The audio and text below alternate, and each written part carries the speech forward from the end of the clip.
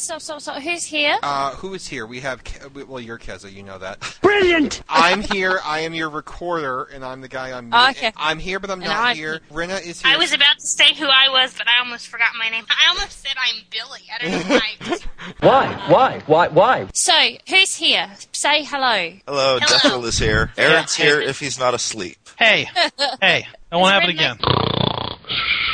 Rinna is here. She was like the Wizard of Oz momentarily. Rinna, are you here?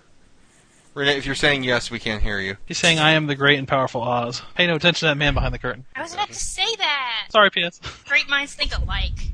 Oh, I am the great and powerful Wizard of Oz. Can you hear me now? Yep. Rinna, you sound like you're in the basement. You sound like you're in the dryer. Bite me. And I was getting really mad because I was trying to tell a story. Was it on mute? No, it wasn't on mute. Well, I have to ask. What a wank! And I was getting really, really mad because everybody was talking over Don't me. you hate that and you start swearing at people for being rude to you? I think the funniest one I remember was Ryan and Meg were trying to read the words on my icon, and I was like telling them 50 times what it said, and I was on mute. My favourite one is Halloween, where Melinda asks me a question, and I'm answering it, and you're imitating me, and they're like, where did she go? Where is she? And I'm sitting there going, my favorite is when I Can you hear me? Can anybody hear me? We Yes, can we hear can you. hear you. Keza, Good. since you seem to have the best connection and can Ironically. tell if Brenna sounds like she's in the bucket, if you want to start with it. yeah, can we just hold 1 second? Get out. Just leave. Oh, it's just like a bloodbath in here today. Mr. Keza walks in right as you go, Keza, you're in charge. And he walks in rustling a plastic bag.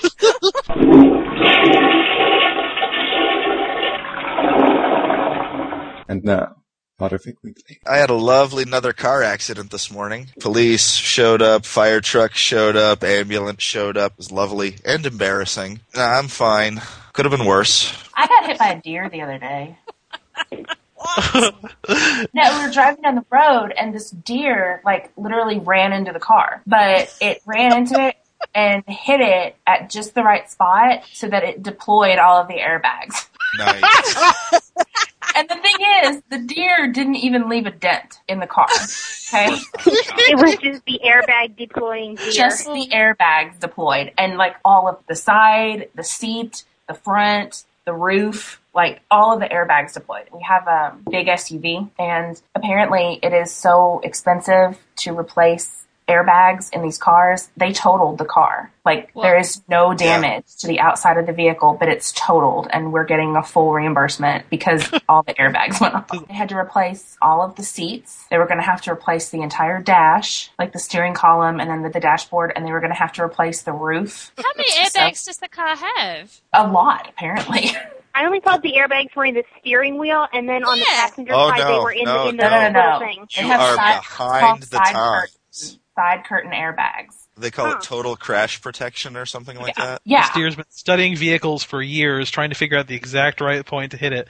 Right. And as soon as it hits your car, it shouted in deer speak, Eureka, I've found it finally. Right, exactly. So we're driving down the road. All I can think is that the deer is some sort of ninja that knows just the right point to... So driving, and then all of a sudden, we didn't even know what happened. There's just this thunk, and then all of a sudden, all the airbags deploy. Well, generally, when airbags are deployed, you're not supposed to be still driving the vehicle, so you can't see anything because there's just airbags everywhere. You can't see out the windows, you can't see out the dash, and so we're swerving all over the road, trying to stop, because we can't see anything because of all the damn airbags. And then you can't get out of the car because you're kind of trapped by airbags. So we're having to do crazy gymnastics to try and get out of the car, figure out what the hell even happened. And the only sign that something had run into the car is there was blood on the driver's side door. Ew. But the animal had run off, a deer, had to have been a deer, but it had run off, scampered off into the woods or whatever. Like ninja, vanish quickly without trace. Yeah, basically. So all of a sudden all this happens, and we're all like, what the hell? So we finally pull over, we get to the side of the road, and of course we've got all the airbags deployed, and then of course in one of those lovely, here's your sign moments, somebody pulls up behind us and is like, did y'all get in an accident? Oh. No, we just felt like deploying the airbags. It seemed like a cool thing to do. Hey, where'd like everyone go? Hey! Arkansas? I lost, Hey! I think. Who else has a story? Hello? Can't hear anyone. Why? It's why gone can't very I hear quiet. Oh, not again. Who broke it? And then there was Death Roll. We need to start the podcast unless anyone else had some other exciting car accident stories. No. Well, Okay, ready, go.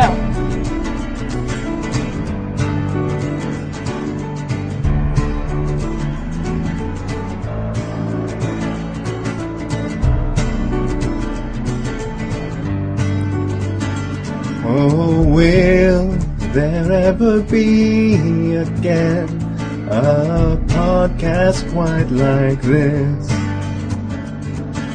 One that brought us together and started its own forum list, where the hosts are all our friends, all those stories told by Jen. Will it drive Ryan round the bend? Potterfic Weekly, where the story never ends.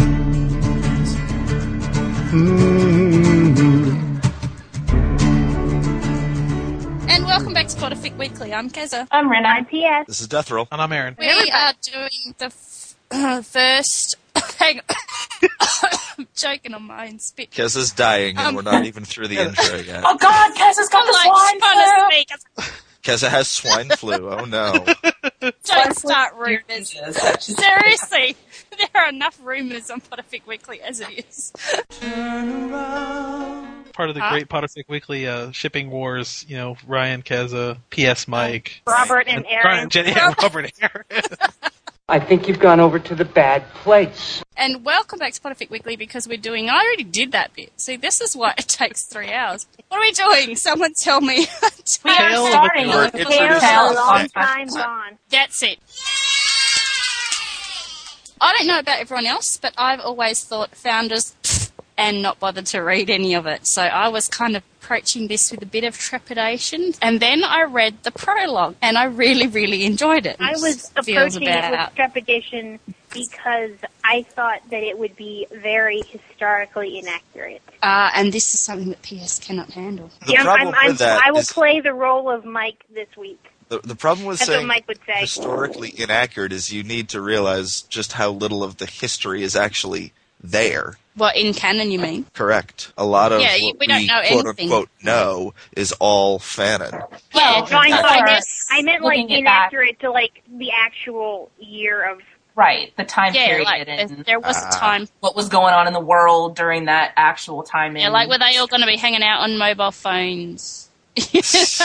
However long ago it is. Oh, come on, Kevin. That was back when they had the bag phones. Bag phones? Oh, What's a come bag? on. Tell me you didn't have one of those. The phone, it was like a car phone that was in a bag and you put it in your car. I have absolutely no idea what you're talking about. Oh, you're kidding. It's like the precursor to mobile phones that wasn't really mobile because you had to carry it around in a suitcase. It was a 5-pound battery. Yes. I've never seen one of those. I've seen like the satellite ones. They're in like a little suitcase, yeah. Yeah, way bigger, way clunkier. Yeah, And no. way older. No, Like- I've never seen one. I didn't know Well, they had They those. did have They- they hit little cup listening devices in this one though. Yeah. that's cup the to the- glass Yeah. yeah, but that's not anything to do with phones. That's a Now, Kez, I was kind of with you. I mean, Founders Fix, but I've said this before, I'm notorious about not really giving a shit about anyone other than, like, the main people in the story. Because I just kind of gloss over it. And I think part of it is because so many of them are poorly done. But at the same time, I mean, it's the same thing to me with Marauder era Fix, because so many of them gloss over the character of Peter Pettigrew because of what we know now, as opposed to what was going on then. And I think that this one was a little bit different. There were a lot of things that I didn't quite expect in this fic. But, I mean, like, I like you, I came in expecting to be, yawning and snoozing through the whole thing. Well, what I liked about it was that it created the characters, and I think that's the problem, like you were saying, about they're not very well written, is because people don't take the time to stop and create their character. And I think that's the problem with a lot of OCs in general, because these are, we know their names, but they're essentially an original character that's created. That people don't take the time to stop and actually create the character. They just slap a name on a character and then make them woodenly walk around in their fic doing things. They don't give them thoughts and feelings that we can really see. And I think that this one, the characters, right from the very first sentence, are being created and built up to create some characters that we can really get involved with. Anyone else have any takes on it before we jump into this thing? Well, I will absolutely agree. I haven't read a Founders fic before because most of them are so badly written. I get about 3 chapters in and I want to puke, and then I click the back button and I go find something else, whatever it is.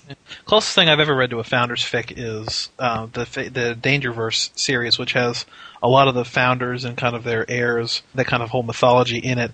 And honestly, that's my least favorite part of the Dangerverse series. And I was really kind of apprehensive about this because I hadn't read this fic before, and I haven't actually finished it yet. I've only read the chapters for tonight. But so far, it's been an entertaining read, and Kez is absolutely right. The characters are built very strongly. They've each got personality, and you can see kind of the traits that you begin to see the traits that kind of define their houses even early on in this fic. It fits with what we actually do know, which is so little. Obviously, you take the house traits and things like that as the things we do know, and I think that it fits in. I think also that the author, whose name escapes me right now, Star of the North, borrowed a little bit from possibly the canon characters a little bit in creating these people. Did anybody else in the description of Salazar Slytherin see, Snape, and in Gryffindor see Harry, and in Ravenclaw see Ginny, maybe? Hermione. I saw Ginny. I thought Ginny was in I saw Ginny. I saw Ginny more in it because of the sass. Temper. The sass, exactly. I suppose and also the red hair. I saw Helga as a cross between the fanon depiction of Hannah Abbott and Ginny. Because she stands up for herself, but she's also she's such a Hufflepuff. It's such a compliment. Well done. Well done. Such a Hufflepuff. What the hell is a Hufflepuff? Wizarding Society depicted in this are very interesting because it's I love that pre-structure and it's council, and most of the wizards are in hiding because the muggles are killing them. It's very different from the world that we end up with, and actually reminds me a lot, despite kind of the structure of it being different, the way it's kind of in decline and kind of falling apart. It's got kind of the weight of time. And the corruption has kind of gradually increased over time. Ambrosius, at least through Chapter 7, reminded me a lot of a even more pompous Fudge than is even possible. Yeah. I saw a lot of Lucius Malfoy in that character. Yes, me too. Well, we haven't met him really yet, have we? We're getting a highly biased point of view of this character. We do actually meet him, I think, in Chapter 6 or 7, when they finally end up at the council chamber. We actually haven't met Ambrosius. I've only read up to Chapter 6 on the road, which is where it is. We should tell people that this is the prologue through to the end of Chapter 6. Yes. Okay. Well, the thing is, though, wasn't Fudge really under a lot of influence from Lucius Malfoy? That wouldn't necessarily influence his behavior, just his policy. It makes sense that Ambrosius, if he was a little bit like Lucius Malfoy and a little bit like Fudge, that those two could coexist. It's sort of like, it reminds me of the general feeling in sort of books sort of 2 through to 4 of the Ministry in canon. That character embodies the whole attitude of the Ministry. It's a bit corrupt, it's a bit slimy. That's how I'm thinking of the character of Ambrosius, who we've not met yet. He's ruthless because he will kill to get what he wants. He's put Slytherin and Gryffindor off the council and bound them in servitude or whatever. So he's not a bit ruthless, he's quite ruthless. He's ruthless, corrupt, murderous, evil. He's like a Shakespearean... I'm thinking Hamlet. Iago, or... I'm thinking the guy in Hamlet that killed Hamlet's Claudius. father. Yes. Yeah, Claudius. Do you have any idea how long it's been since I've read Hamlet? Do you know how long it's been since I've never read Hamlet? To be or not to be, that is the question. Whether it is nobler in the mind to suffer the slings and arrows of outrageous fortune, or to take arms against a sea of troubles and by opposing end of them. To die. To sleep perchance to dream. He's just out to get his own gain. Yeah. And he's just riding over the top of everyone else, and he's pushing them aside. And I read Ambrosius as a non-maniacal sort of Tom Riddle character. I can't picture Ambrosius with a megaphone, for example, but he does seem to have those sorts of ambitions toward power. Oh, yeah. And not giving those crazy 60-minute time limits for things. You have 1 hour. Yeah, he just goes about with the killing. Maybe the fact that we can't find a character that it reminds us of means that he's particularly well drawn. I would agree with that. Yeah, because there's little bits of everybody, of different characters throughout time and space and history. That's the thing about these characters, though. They're a little bit of different things, which ends up, you know? Kez is in a time warp. Yeah. I heard. I'm just talking normally. What happened? You slowed down, and then there was and nothing. Then did I speed up really, really fast? Yes. Yeah. That's because I'm from the future. Speaking from a time warp. Let's do the time warp again.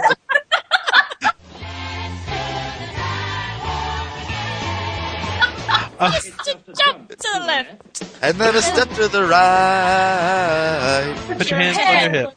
Or somebody else's. Trust really drives you insane. Let's do time warp again.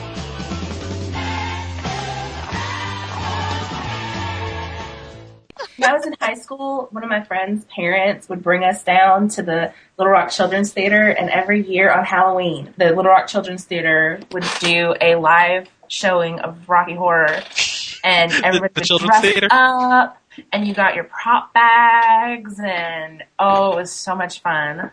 My dear, you need to come hang out in the Cambridge area. They do it every Saturday. Seriously? Every Saturday? Seriously. I haven't been Every in Saturday many years, but every weekend. They do the Rocky Horror Picture Show. At midnight, yep. Every Saturday. There is a line down the block. I've never seen that movie. That and Monty Python, never seen it. Oh, dear. Oh, you are You haven't seen Monty Python? No. This is everybody's reaction when I say I've never seen it. You Okay. seen Monty Python? What? Was she making fun of the slowdown there, or was she again? Well, before we answer that, I think we should address the more important question. Well, I'm having a great time. I have perfect sound quality. Everybody's sounding great. It's all fantastic. And there's been singing already on the podcast, and we're only 20 minutes in. So it's going well. I'm now looking on Amazon to find out what region you are in, and I'm going to send you some Monty Python and Region 4. Region 4. Region 4. I think. Well, you know what? I just bought a multi-region DVD player because there was this one movie that was made. It was made out of a book series, and they made it, and they only released it in Europe. And I was so mad because I wanted to see it so bad, but you could not get it on a Region 2 DVD. And so Region 1. Where are you? We're 2. We're Region 1. Region 1 is Europe. Region 1 is Europe. Region 1 is U.S. and Canada. Okay, well then it's a Region 2, and I have a Region 1 player. Region 2 I is got Europe. a multi-region player, so I could watch it, and it was totally worth all the expense because I loved it. What's it called? Well, it's called Angus, Thongs, and Perfect Snogging, and it was the Georgia Nicholson books. It's a series of books about this crazy 14 or 15-year-old girl. I started reading them when I was much younger, and I absolutely love them, even though she's a complete shit most of the time. Sometimes I just want to reach in the book and smack her upside the head, but I love them. It was so funny. Importing Region 2 Japan DVDs is so expensive. They are so expensive. How much are DVDs, PS, if they're so expensive? Are we talking hundreds of bucks here? It's the shipping, isn't it? PS? What? You said it was really expensive. What's the price difference? Oh, like hundreds of bucks. Hundreds? Wow. That's crazy. Because I know DVDs are more expensive here to buy than they are in the US. Like, I just bought Half-Blood Prince for $34. Oof. Yeah, apparently. I don't know how much it would be in the States, but not that much. I mean, I could have got it cheaper. It's just that I had my kid doing like a Christmas Advent-style countdown till the day it was released, and I just walked into the nearest shop, picked it off the shelf, paid for it, took it home, and said, "Here, child, watch it, and leave me in peace." So, well, that's where the extra money went, to peace of mind. I thought it was a good deal because I got peace and quiet, so I'm not actually complaining. And they say money can't buy happiness. Oh, I believe it can buy me much, much happiness.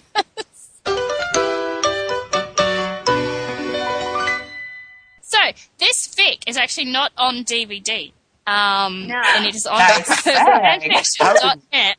And it's a really good fic so far in the prologue and first 6 chapters. So far, we like the characterization. I was wanting to talk about the little snippets at the beginning of the chapters. From Hogwarts: A History. Yes, and I have to answer my phone, and I'll be right back. Carry on. Talk about the snippets. I like the quotes from Hogwarts: A History. I did too, but I thought we knew who wrote it. No, I don't think we ever did find that out. It's never been mentioned.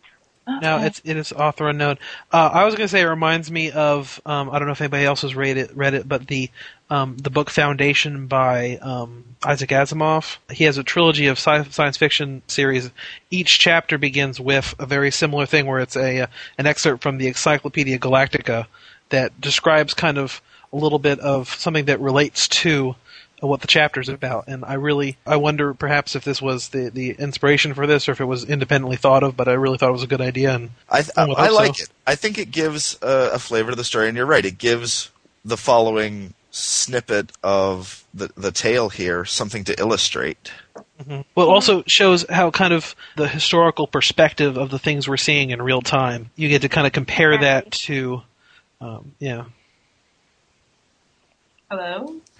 Hi. What happened? Everybody get quiet.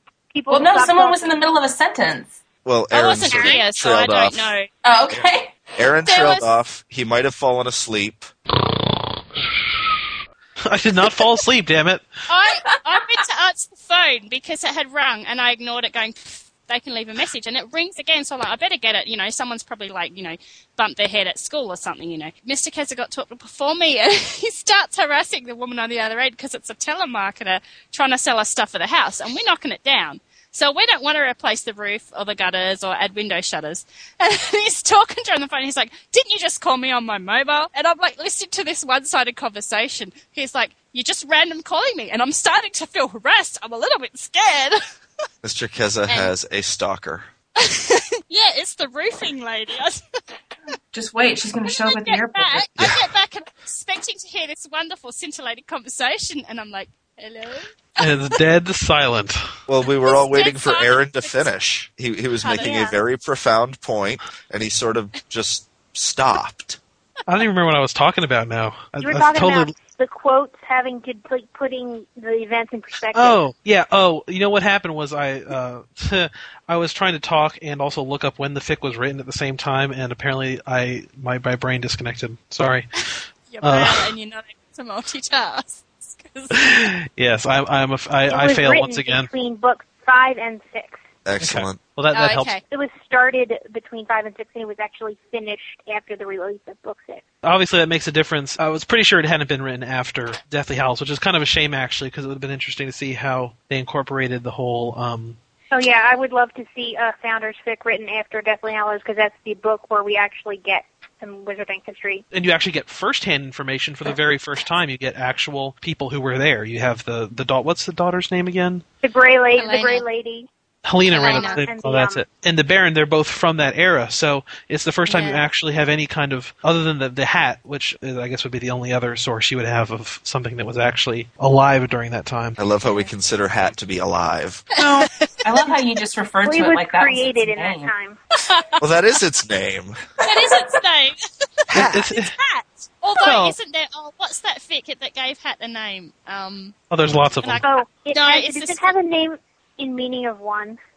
There's one where Harry wears it for like a week while it tries to sort him, and he gives it a name.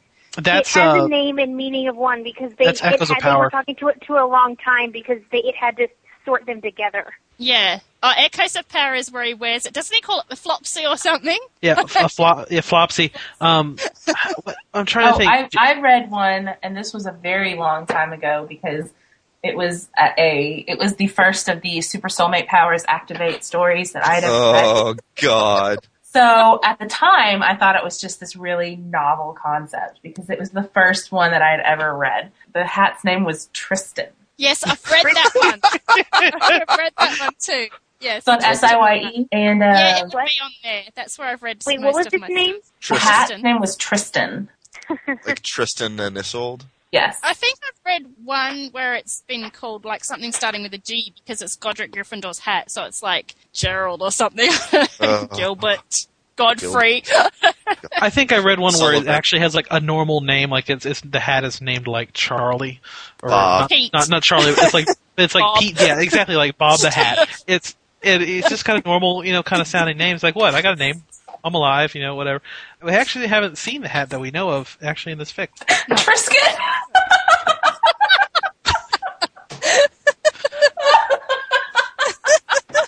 Now I understand why you were confused. Yes. Trisket. Trisket makes me think of dog food. I don't know why. Here, boy.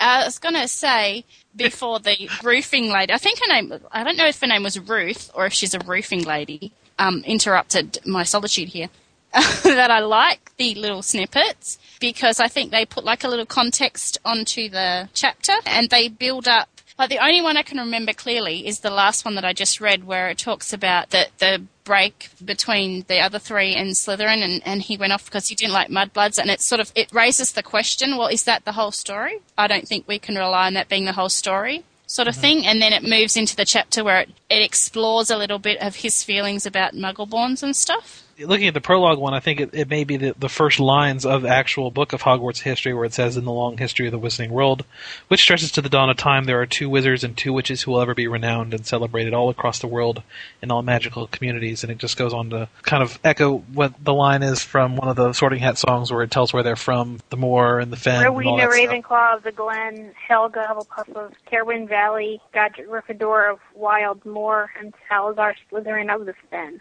Yeah, you have a feeling like maybe that's the beginning of Hogwarts history, and we're also at the beginning of this tale, and it kind of the good parallel there. Not all the chapters. I actually like the way, how it's written all the poetic-y sort of way, and then it goes in and it's like Rowena wiped her dirty hands on an apron, like it really is a change in style. I'm not sure if that holds true through all of the chapters, I can't remember, but I think in most of them, the style of the writing from Hogwarts of History provides a contrast to the rest of the chapter, which I think is important, so that you can separate it in your mind. I thought it was very interesting to see the background of the 2 girls. Yes. When they talk about, because I don't know why, I always just kind of assumed that they all came from a money background. Well, because they built a big, massive school in a massive castle. Yeah. They had good funding. Right. Well, also, I think it's an unspoken assumption that if Pure Blood Mania is so big now, it was also big back then. I was really surprised to see the depiction of Helga as Muggleborn. Yeah. Well, I liked it. It's an interesting contrast. I thought it was great. I just was really surprised. I wasn't necessarily surprised, but I did think it fit. Yes. For the purposes of the storytelling, I think it's actually very important that she's Muggleborn. Well, so far, like having read the first 6 chapters, it seems to be actually quite important for the storyline, and I'm looking forward to seeing how it plays out and what it means. And I think part of the reason for that is because you can tell in the writing that Rowena and Godric have got a thing for each other. I just think it's do they have a thing for each other, Keza? Because I didn't notice. It's kind of got that Ron and Hermione thing going on. It's way worse than that. Here we go. Okay, I have a point to make. When he said something about the pureblood fanaticism, thinking it would be worse back in that time, I think you can look at it from the opposite direction and say that, okay, in this day, wizards had a reason to fear muggles because they were going to kill the wizards. So it wasn't so much that you couldn't be associated with muggles because you were better than them. It was out of fear. It was out of a desire to protect yourself. And from that, it has evolved over the centuries into this idea that, oh, we're better than them. We don't deign to get involved with these kinds of people. You know what I'm saying? Like, you can see the roots of the pureblood fanaticism in this story, but not from a place of hatred. It was from a place of fear. And it was a place to try and protect yourself. And I like how when Helga wants to come with them at the end, she's going, look, you need a chaperone and, I can come. And Slytherin is saying, but you're Muggle-born and you're a woman. And she's like, and that shouldn't matter. It doesn't make her better than me. And he's like, no, I know that. Like, he acknowledges that, but I think he still has trouble getting his mind around it. But I think from what Rinna was saying, because they're the enemy in a lot of ways, and the whole, I want to get into this later, but the Order of the Knights that were founded to protect against the Muggles, and the whole idea that, well, that wouldn't be happening if Ryan Ravenclaw had been able to keep that order together. Everyone's gone again. Yeah. Are you there? No, we were listening. He doesn't actually think at that stage that the pureblood wizard is better than the Muggle-born. It's a hard leap for him to make, because they are technically the enemy. Yeah. This is the sort of history that I have alluded to in trying to explain pureblood prejudice and attitude. It's not based on nothing. It comes from somewhere. This is the sort of environment that it comes from. There were real witch burnings, because we know about the flame freezing charm. That had to be developed for a reason. It's the Chapter 1 excerpt from Hogwarts history. They mentioned that at this point in time, 1,000 years in the past, they had not yet developed that flame freezing charm or the bubblehead charm. And so, the threat of drowning and witch burning is so very real. And you see in these chapters, Ryan Ravenlord, who's considered one of the most powerful and heroic characters they talk about that we don't actually meet, he is killed in a simple witch burning. And there's nothing he can do to stop it. Well, I like that. It definitely adds, like we were saying, to the feel of being in a different time. We're expressly told that these sorts of charms don't exist and the threat is real. Yeah, they're still developing apparition as well. That's the other, I think, that does it as well. It's very nice. I know it never occurred to me that they'd have to develop apparition. I thought apparition would have been something that they always could do. Yeah. It's an interesting choice, literary-wise. We don't know, though, until Half-Blood Prince. So at the time that this was written, we don't know how a person apparates. And I think even in Half-Blood Prince, we don't really know. Are they saying a spell, or are they just concentrating? Because in this one, obviously, it's a spell. I don't think they say a spell. No. In this one, obviously, it's as a spell, which I think is believable and logical, and it works for me, even if that's not how... Does apparition in canon require use of the wand? I don't think so. It doesn't appear to. I don't think it does. But a lot of fans... I would say that it probably requires you to be in possession of a wand, but not necessarily using it. But I know in order to make a wand be used, you had to hold. When in Deathly Hallows, when they got out of Malfoy Manor, they didn't have wands. Harry brought the wands, and Dobby took him. That's right. Dobby. Is Dobby apparating? Dobby is doing household stuff. No, but I'm saying everybody else apparated out without wands. Oh, because Harry's got them, so it doesn't need a wand. I guess you don't. Everybody apparated out of the basement, and Harry ran upstairs to get their wands back. Okay. Now, does it mention specifically here that the new apparition technique requires a wand? I don't think it does. I don't it's believe just so.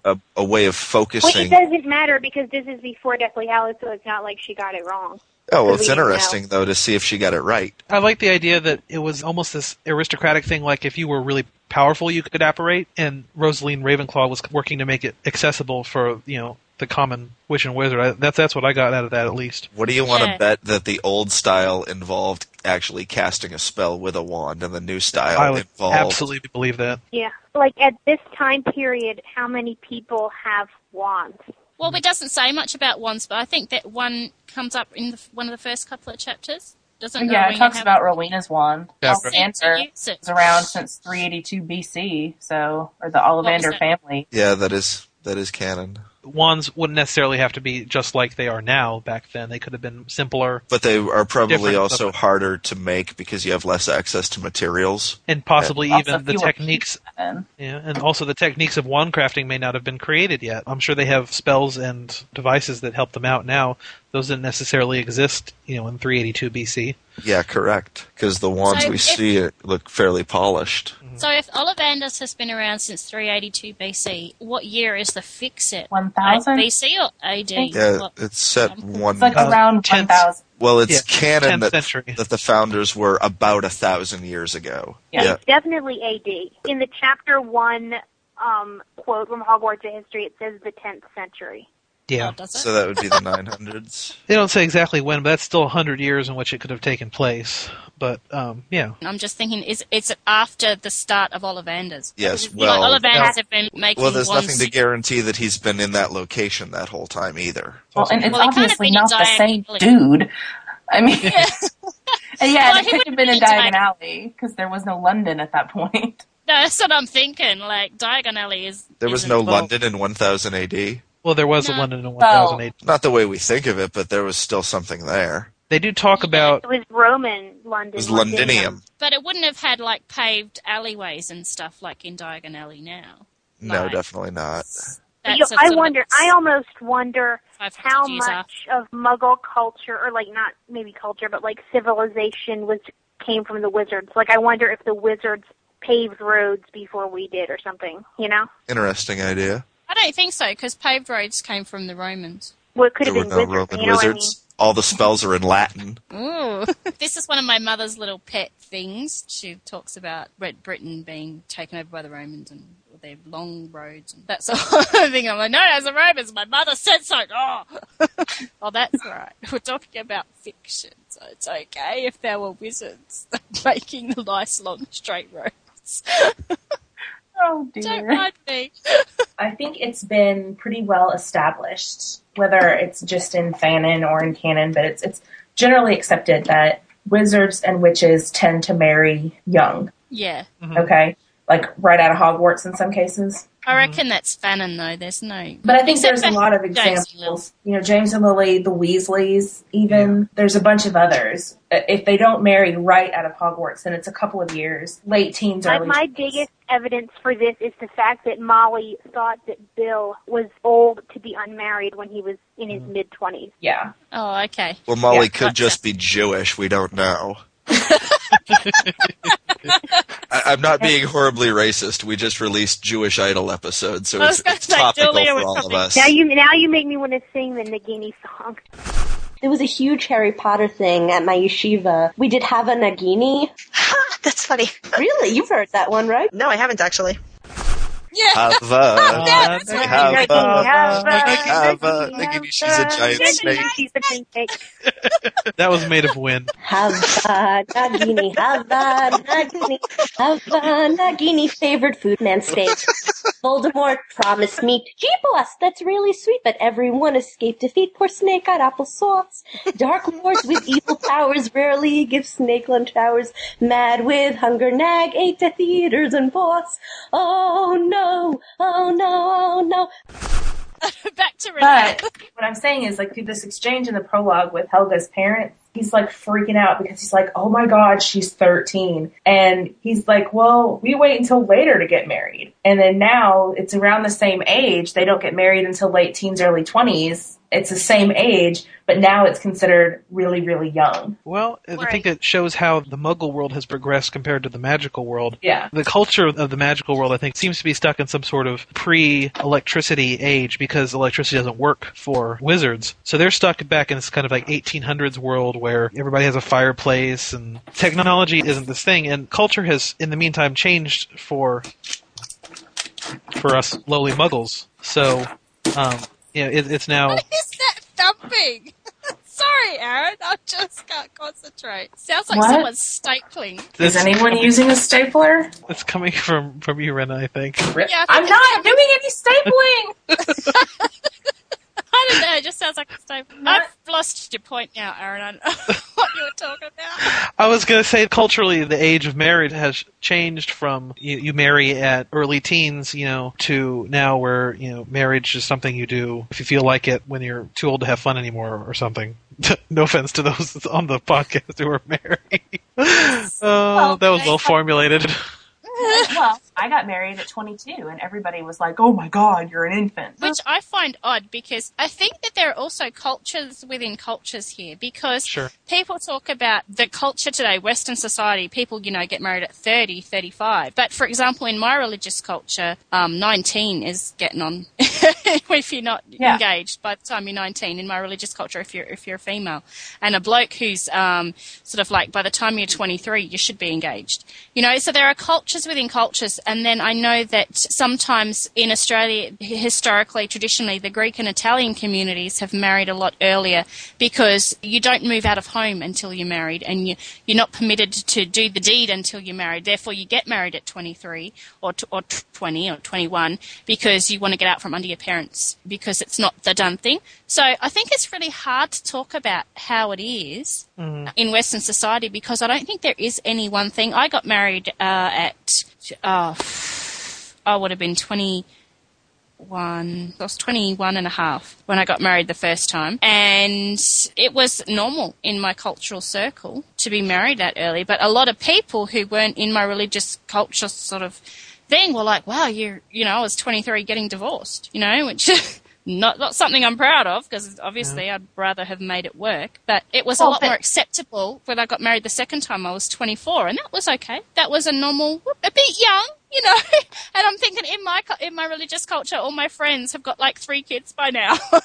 It's different, talking my family, my parents' families are all from the north. They're all from Boston in that area.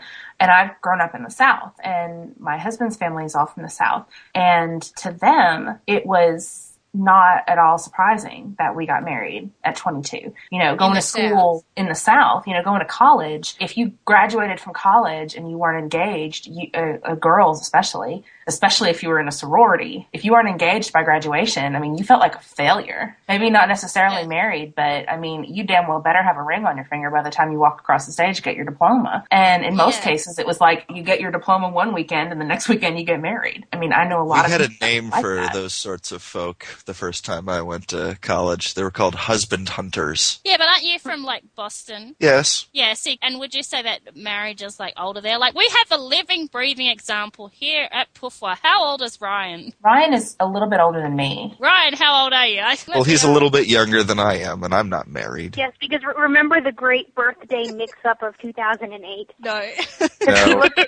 No, I don't remember. Because the Pufwa calendar put at the bottom of the screen when it says what birthdays are this week. Oh, it has and your age in parentheses, and we thought his age was his birthday, so we celebrated his birthday like 2 weeks late.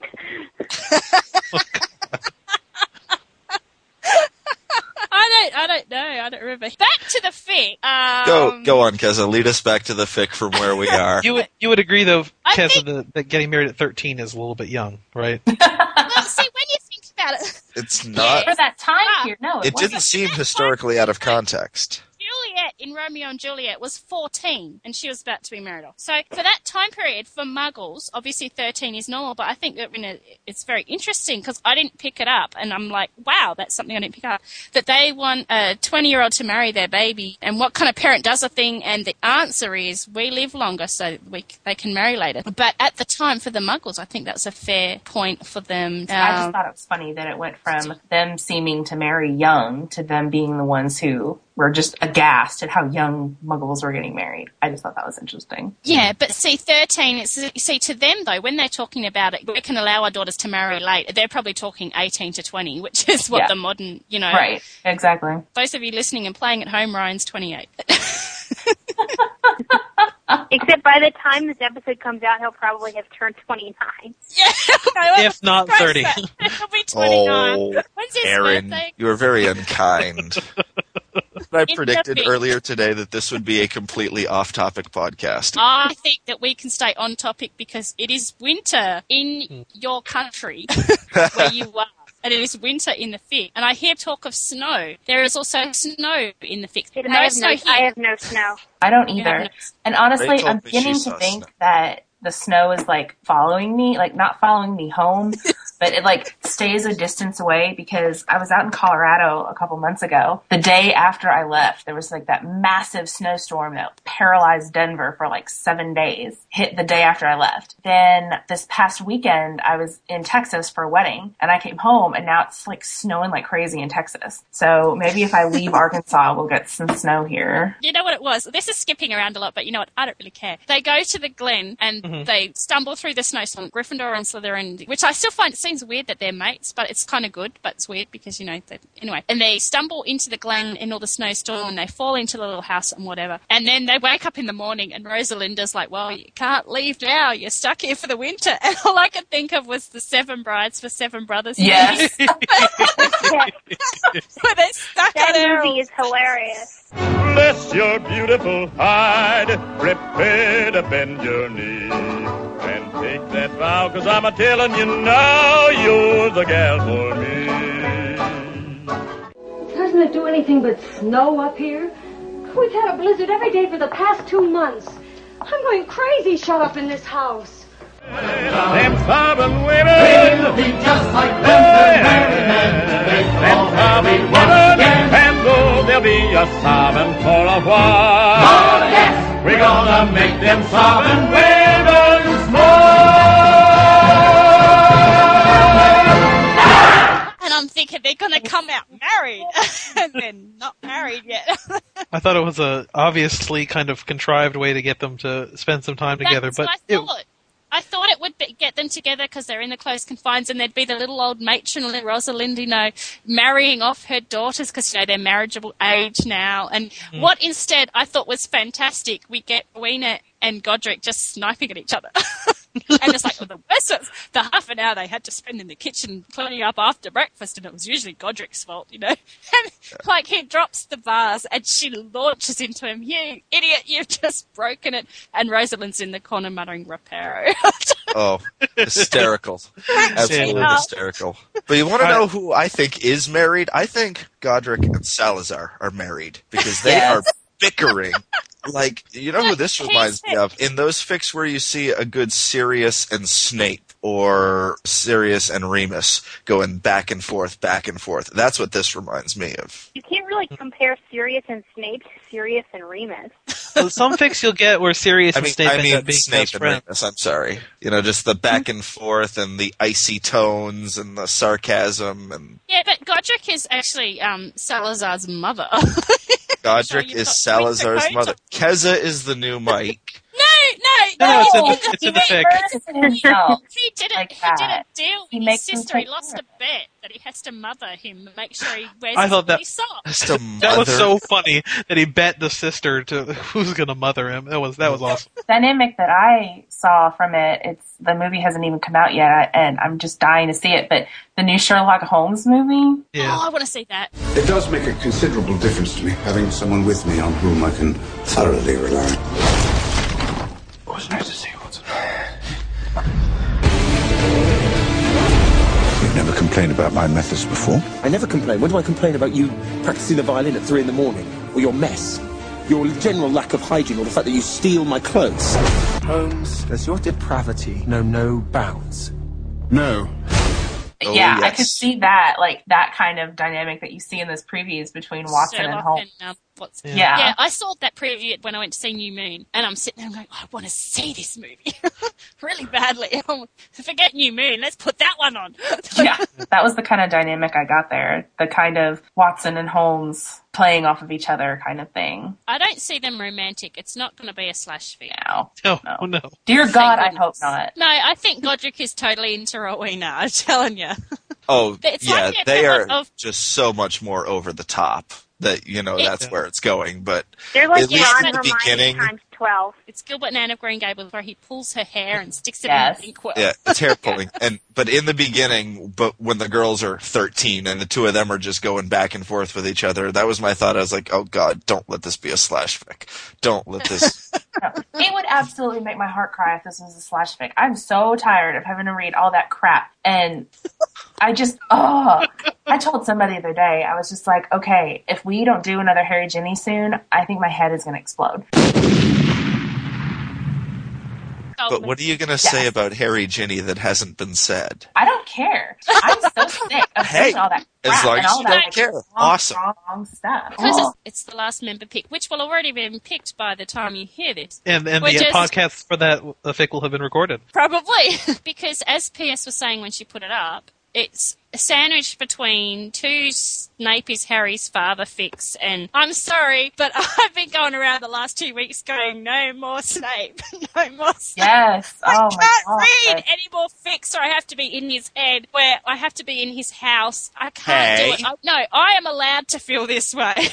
Just because you're a Slytherin doesn't mean... Well, the way you say it, you're perfectly within your rights to want to go back to, your own house, find us one of those wonderful Ravenclaw perspective stories. There's so few I don't of think those. this one is... House. Like, Not we had Slytherin, but all like of in-blood Snape's only in actual Snape's home. bedroom. Yeah. Not only I found very difficult because I didn't like being in Snape's head. I wanted something a bit lighter, something with a bit more fun. Wanted a fun Snape. No. Snape isn't fun. Lord If you make Snape fun, Lord he's Cleaver. not in character. Ward Cleaver I Snape. said Lord Cleaver. Lord Cleaver Snape. Getting back to the point, my fic for the final selection member fic thing is something without Snape. Which is why I nominated a Next Generation fic, because the man is dead! And we get away from him! The Next Generation fic to get away from Snape, watch his ghost show up and haunt the characters. Oh, dear God, no. Can you imagine the cannot ghost of handle Snape another teaching one. potions? Actually, I have a I'm plot just bunny. thinking, Snape is dead, and I wrote a post-Deathly Hallows fic in which Snape is. Why? Why would they do this? He's in a portrait, and he's in like 2 paragraphs. It's okay. Anyway, this fic has no This Snape fic. because it's before Snape was born. Although Salazar be a is a time lot travel. like Snape.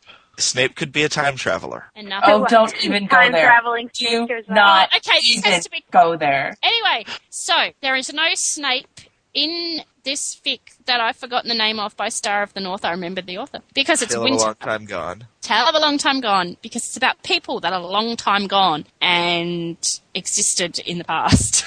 And not people who haven't yet been born. Let's have a look at chapter prologue. Let's have a look at the prologue. Do Okay, something Ryan, from- we can get to the chapters. Well, we've been talking about it. We've already talked about the prologue. Yes, chapter 1, go. Yes. Marriage 5 in the- years later. It's 5 That's how years long later. it's going to take us. No, stop. Let's move it along. They have They've come gone back to the village, and they To are find- looking for Rosalind. And we get to see a little... I'm sorry, but the way that the voice is crossed, it just came across that they're looking to fuck Rosalind. Oh my god! And they are looking for Rosalind. Somebody's voice crossed over with Eureka, and it sounded like you said they were trying to fuck Rosalind. Okay, so I'm Salazar sorry. Slytherin and Roger Gryffindor are trying to get laid. And That's they have to completely different shit. So, You know, I'm wondering now if they're virgins.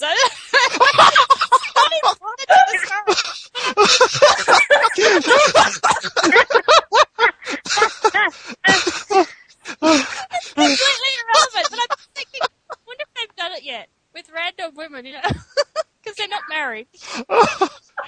Or with each other. Oh no! That's just- no, this is not a there's such no butt sex. There are no butt sex babies. No, that's right now.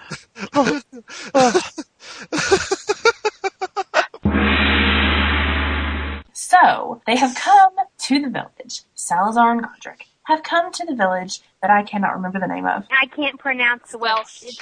There needs to be some vowels in this language. All right, The Welsh so village in the valley. they have come to the Welsh village in the valley, and they are seeking Rosalind Ravenclaw. So they show up in the middle of a snowstorm because, like men, they don't plan their vacations before they go. And end up in the middle of the woods in a snowstorm. Is that about right? The thing I like about this is they're like, oh, I hope we don't have to go back to that one. The girl, you know, we never got back to them. They might try and foist her off on us going, well, you know, she'll be 18 now. That's not the relevant part. Remember our little friend? She looked like a haystack. Oh, I don't want to go back there. Damn, we've looked everywhere else. We better go back there.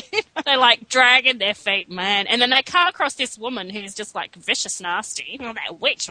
And they talk about all the burning and they're like, we better leave now before they burn us. Yeah. And it made me wonder what happened to Helga. They obviously thought she was a witch. They pushed her off a roof. Yeah. As a prank. Yeah, as a prank, they pushed her off a building. Which, okay, let's think about this. What the hell kind of prank is that? I thought she mean, was come popular. on. Not even that, but okay, this is like 80, it's not like she's got like trainers on that are going to cushion her fall. They're going to push her off this roof, and they could have killed her. But back then, roofs were only like 5 feet tall. Even so, you're right. Yeah, they could have killed her, and I could see Kids this could if it was Rowena, because they didn't like her. We've established they didn't like her. But Helga's pretty and fun and bubbly. Yeah, and she's likable. She's likable. She's a Hufflepuff. She's cheerful. Maybe. What's not to like about her? Exactly. What the hell is a Hufflepuff? Yeah, that's a right. Pufflepuff. Hufflepuff. A Pufflepuff. Seriously.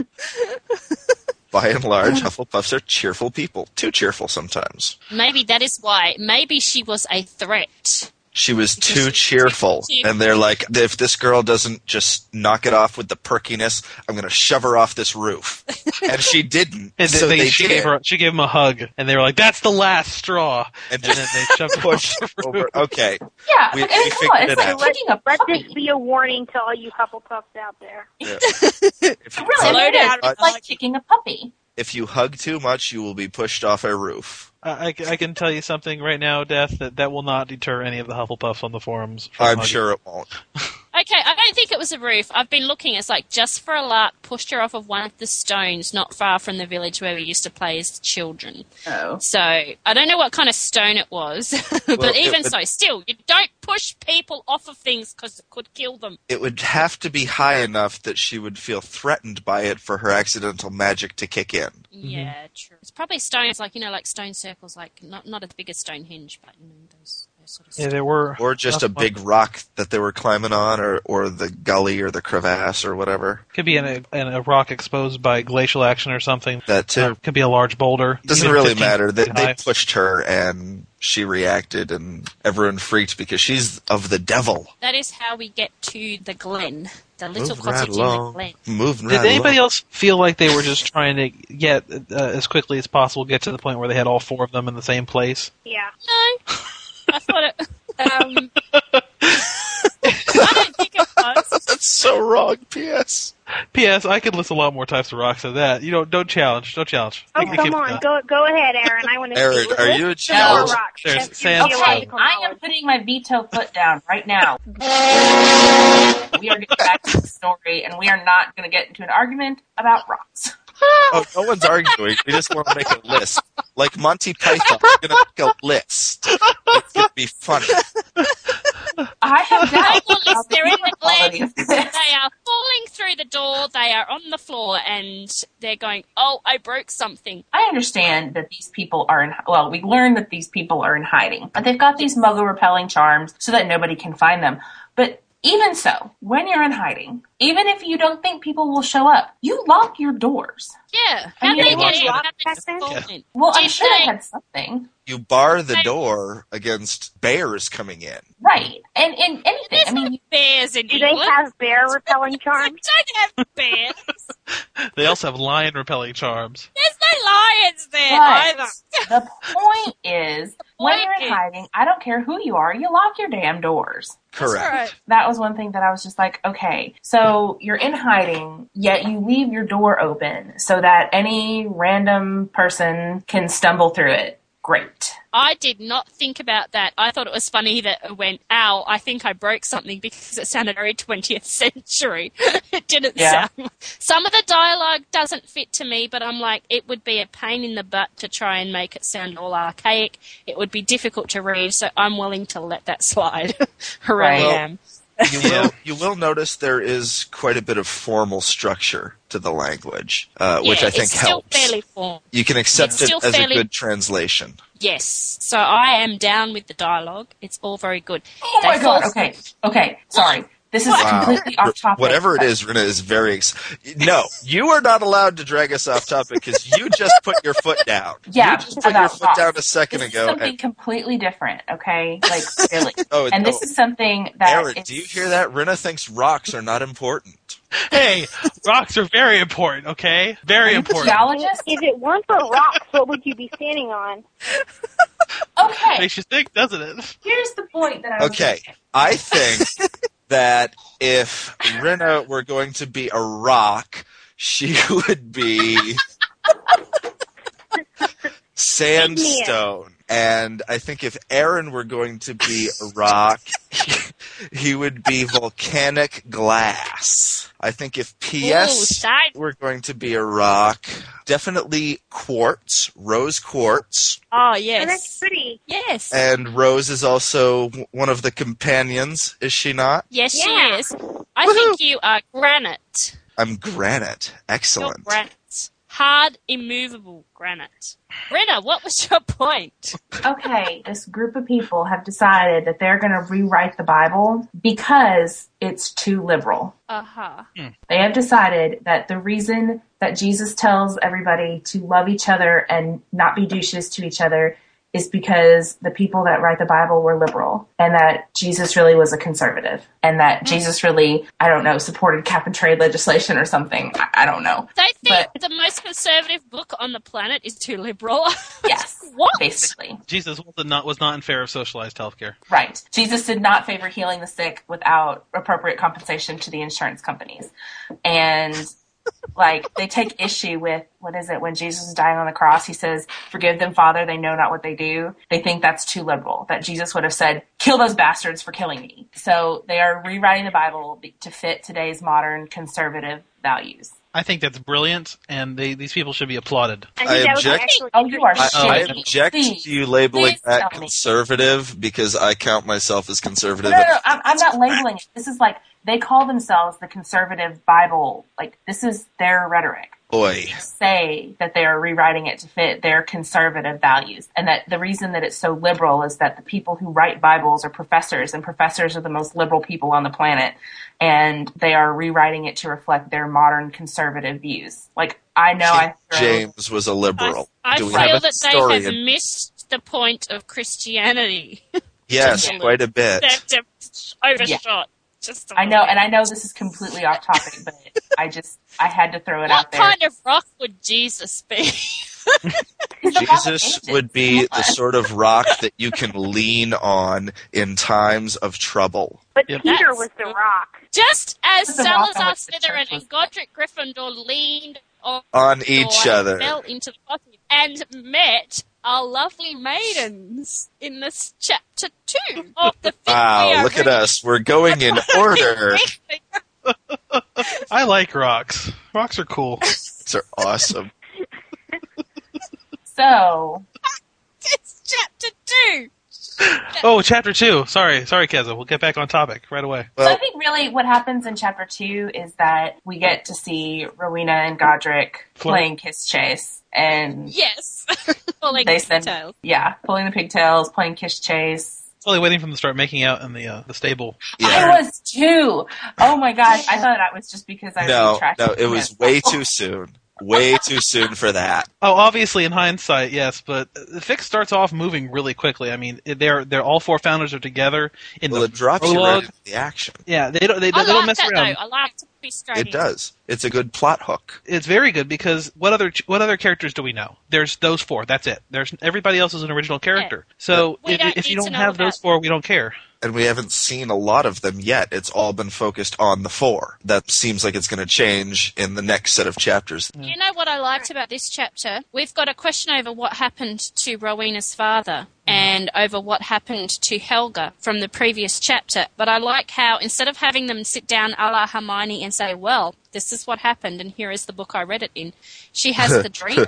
Yes. Well, and I think that yeah. that's a good way to present it. We find out what happens. Our questions about it are answered, but it's part of the story. And I think that sometimes is very difficult for some fanfic authors to do. They dump it in. They have, oh, I know. Or she asks a question. Oh, please. Yeah, you need something Hermione, explained. give Turn to exposition. Hermione. Well, my comment on the matter in my snarky death roll notes were that Rowena has nightmares just like Harry. That's interesting. And the whole point is to convey something that the author doesn't necessarily want to show in direct point of view events. It's the same sort of thing like a flashback, although I find flashbacks annoying. Flashbacks are annoying. Yeah, dreams and nightmares are good because you get to see things that have already happened or things that you're Yeah. not actually there to witness. Like Joe And you can put it in Rowling the story. uses this. She uses this plot device and gives Harry the nightmares, so we see what's going on with Voldemort. Yeah, and the thing is, this is why she reminds me of Hermione, and I've forgotten why she reminds me of Hermione. Oh, divination. She's very skeptical about divination. But, I was going to say something, and I forget what it was. Someone else say something about rocks. About rocks. I have a question. Did anyone else notice the nickname that Helga has for Rowena? She calls her just Raven. I found that incredibly irritating. So did I, because all I could think of is the show That's So Raven, and I don't even watch it, but I know of it. Never heard of it. I think I've seen one piece of one episode one time, and I didn't think anything much of it, but now that's all I can think of when I see the word Raven in this fic. Yeah, you're not missing anything, Ezra. It's stupid calling somebody by, it just sounds like she's calling her by the first half of her last name. That makes it sound like a bunch of, things. That's something boys do. Here's what I don't get. That Be because like it's if they Ryan called Raven. Seamus Finn. Yeah. Or Finny. Yeah, but I don't get Well, it. even Rowena, as she's been written as the sort of the mouthy tomboy here, I could see her doing it to Helga, but not in reverse. Yeah, calling her Puffy or something. Puffy. Oh, Puffy. gosh. Huffy. Good old Puffy. You know, Huffy and Puffy. Hey, that makes her sound like, the boarding school stories, and you've got the cheerful, chubby kid who never lets anything get her down, and she gets, the stupid nickname, like Bunty or something. That's who she is. Good old Puffy. Helga Puffy. She's got the little gold pigtails. She's like Cindy Brady. Here's a story. With that little ringlet tail. Actually, the Always same smiling. quote-unquote actress that played Helga in this story is the quote-unquote actress that plays Hannah when I think of the story. Yes. So when I before, she's picture Hannah in my head, it's the same person as Helga in the story. I'm trying to picture Hannah, and I'm failing. Is it the one that's... Do we have Hannah in the movies? It's not movie Hannah. It's just...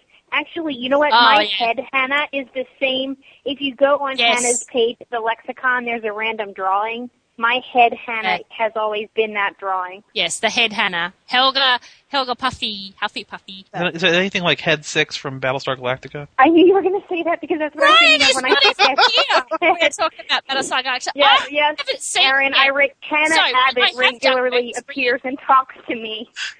Da, da, da, da, da, da. Whatever that music is, 6 shows up. That is not the music. That was like da da da da da. Da, That da, was da, da. like ding ding ding ding ding ding ding. There we go. That red dress. Anyway. Though I have not seen Battlestar Galactica, I have read Chapter 3 of the fic called Tale of the North by Star of the North. So have I. I. Are we on chapter 3, or are we moving on? We are Are we- now on Chapter 3. do- I have moved us past Chapter 2 because there is nothing more to say about Puffy and Raven. There's one thing I did notice. Helga is the dear, dear friend and introduced Rowena to Muggle games, insisting that, okay, we're going to go climb trees like you want to do, but you're going to play this game that I know. I don't know why I liked it particularly because I'm laughing at everything tonight, but it's in my notes, so I must have liked it while reading it. I thought it was good that instead of Rowena thinking, and I had to do all these games, it's obviously she actually enjoyed being introduced to it. I thought that was refreshing rather than going, she dragged her along and she didn't enjoy it, but she did it. You know, it was more like, oh, this is good, this is new, I've been introduced. It felt refreshing that it wasn't something that she hated. Oh yeah, And they she were didn't- real friends. Yeah, And she she didn't show definitely her contempt demonstrates towards the loyalty. I mean, this is jumping ahead, but you can see the loyalty of the friendship when she refuses to let her go off on her own with two strange men. Because she's a Hufflepuff. Exactly. That's where you're seeing... And that's what I'm talking about, the good characterization. The Hufflepuffs You know? are very good finders. Hufflepuffs are particularly good finders. What the hell is a Hufflepuff? Sorry.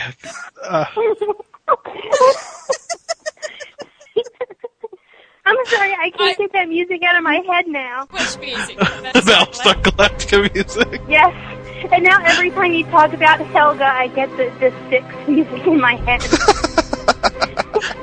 Because now Helga is Six. So, I anyway, liked the beginning of this, all these little things that really give you a clue. The girl no longer resembled a haystack for certain. Oh, she looked like this before, gangly, scratched. Now she had her auburn hair severely pulled back. Her dress was not ripped. Everything was in place. She held herself differently. Blue certainly complimented her, and the dark shade of her dress looked fantastic in contrast to her coppery locks. And then he talks about she had a mouth on her. Never in his life had a woman open her mouth on him. And, I started to misread that so badly. That sounds very dirty. Oh, I can see it now, but she was talking to him. She retorted. It's very subtle, like the way that JKR built the Harry-Ginny relationship. That, Ginny walks in and she's windswept and Harry notices, and he notices the firelight reflecting in her eyes. And this is how we know that Harry notices Ginny, and it's the same. You're not being hit over the head with this, but the fact that he has looked over her and seen that the colour blue complements her, that her dress is neatly put together, that she's grown up from the gangly child she was when... And it's all those little subtle clues. It's like, he loves it. But it's subtle. You're not being hit. I'm sick of authors who hit you over the head with everything that you need to know really overtly. He saw her and she was the most beautiful woman he had ever seen. Thank you. That really, This one is, he saw her and she didn't look quite as much like a haystack as she did a few moments before. And then he notes all these other things, and then I like how the author has several multi-sentence kind of descriptive paragraphs, and then she had a mouth on her. It sticks out. Yeah. You immediately think that's what he's focused on suddenly. She is cursing him out like he has never been cursed out by a woman before. And some sick and twisted part of him just really, really is enjoying it a lot. Well, when you get the last chapter where he and Salazar talk about how the women rule our lives, I wouldn't dare defy my mother. Not after she caught me doing this thing. You were 8. Well, I'm still not going to ever defy that woman, They think they're so manly, but in later chapters you see that the women are actually very influential on them, and you can sort of see that there. He's attracted to that because he actually doesn't want someone who's going to be all submissive and stuff, because he's used to being a bit more equal and paying respect to his mother. Obviously, he respects her as a person and as the woman who raised him and those sorts of things. So he doesn't want some woman who's just going to do what he says, because that's not his experience, I like the way that it's subtly woven into the story. It's obvious from the beginning, I think, of the fic that even in the prologue that Godric notices Rowena even when she's a 13-year-old kid. He doesn't look at Helga or whatever her age is. At the very beginning of the fic, the Hufflepuff parents bring out Helga and they're like, "Hey, here's our daughter." And he doesn't look at this, this made-up daughter. He looks up at her friend who's sitting next to her in the torn dress, and he's like, "Huh, that's cool." Yeah. That relationship's kind of set up from the beginning. I'm curious to see in later chapters what happens with Salazar and Helga. Are they going to get together? Is it going to be they going to have other people? Salazar and Helga getting together. Nobody can go alone. Be like a kitten and a tiger. It seems like it would be, but I don't know. I haven't seen any hints of it yet. Maybe I'm missing them, or maybe they don't exist. No, I don't see any hints for Helga Salazar, actually. It's kind of like the default. You feel like it must happen because it's the default, but I don't think that they are romantically People like attracted. Symmetry and equal pairings and even numbers and all of that. Yeah, it's the same reason Luna and Neville get put together in so many fics. Yeah. Exactly, because you already have Harry, Ginny, and Ron, Hermione, and you have that's the. That is something that has always irritated me. Nobody can ever be paired up with outside people, or nobody can ever not have a ship. It's like when they have you force together the leftovers, and it's usually really incredibly random because it just happens to be whoever's left over. Yeah, because I quite it's frankly like the thing think Ryan brought up in episode 93 about the speed dating. You just get up and move one chair to the left. Yeah. Right. You see that when they have Harry Hermione fixed, because then it has to be Ron, Luna, and Neville Ginny, because it can't be Ron Ginny. Oh, you're not reading the right fix. Oh, stop it! Okay, we are not So, talking about this. Ambrosius I'm not going to the dark side. Murdered because the old man just wouldn't die. This is where we start to learn about Ambrosius. He's a bit of a cross between Voldemort and Lucius Malfoy without the megaphone.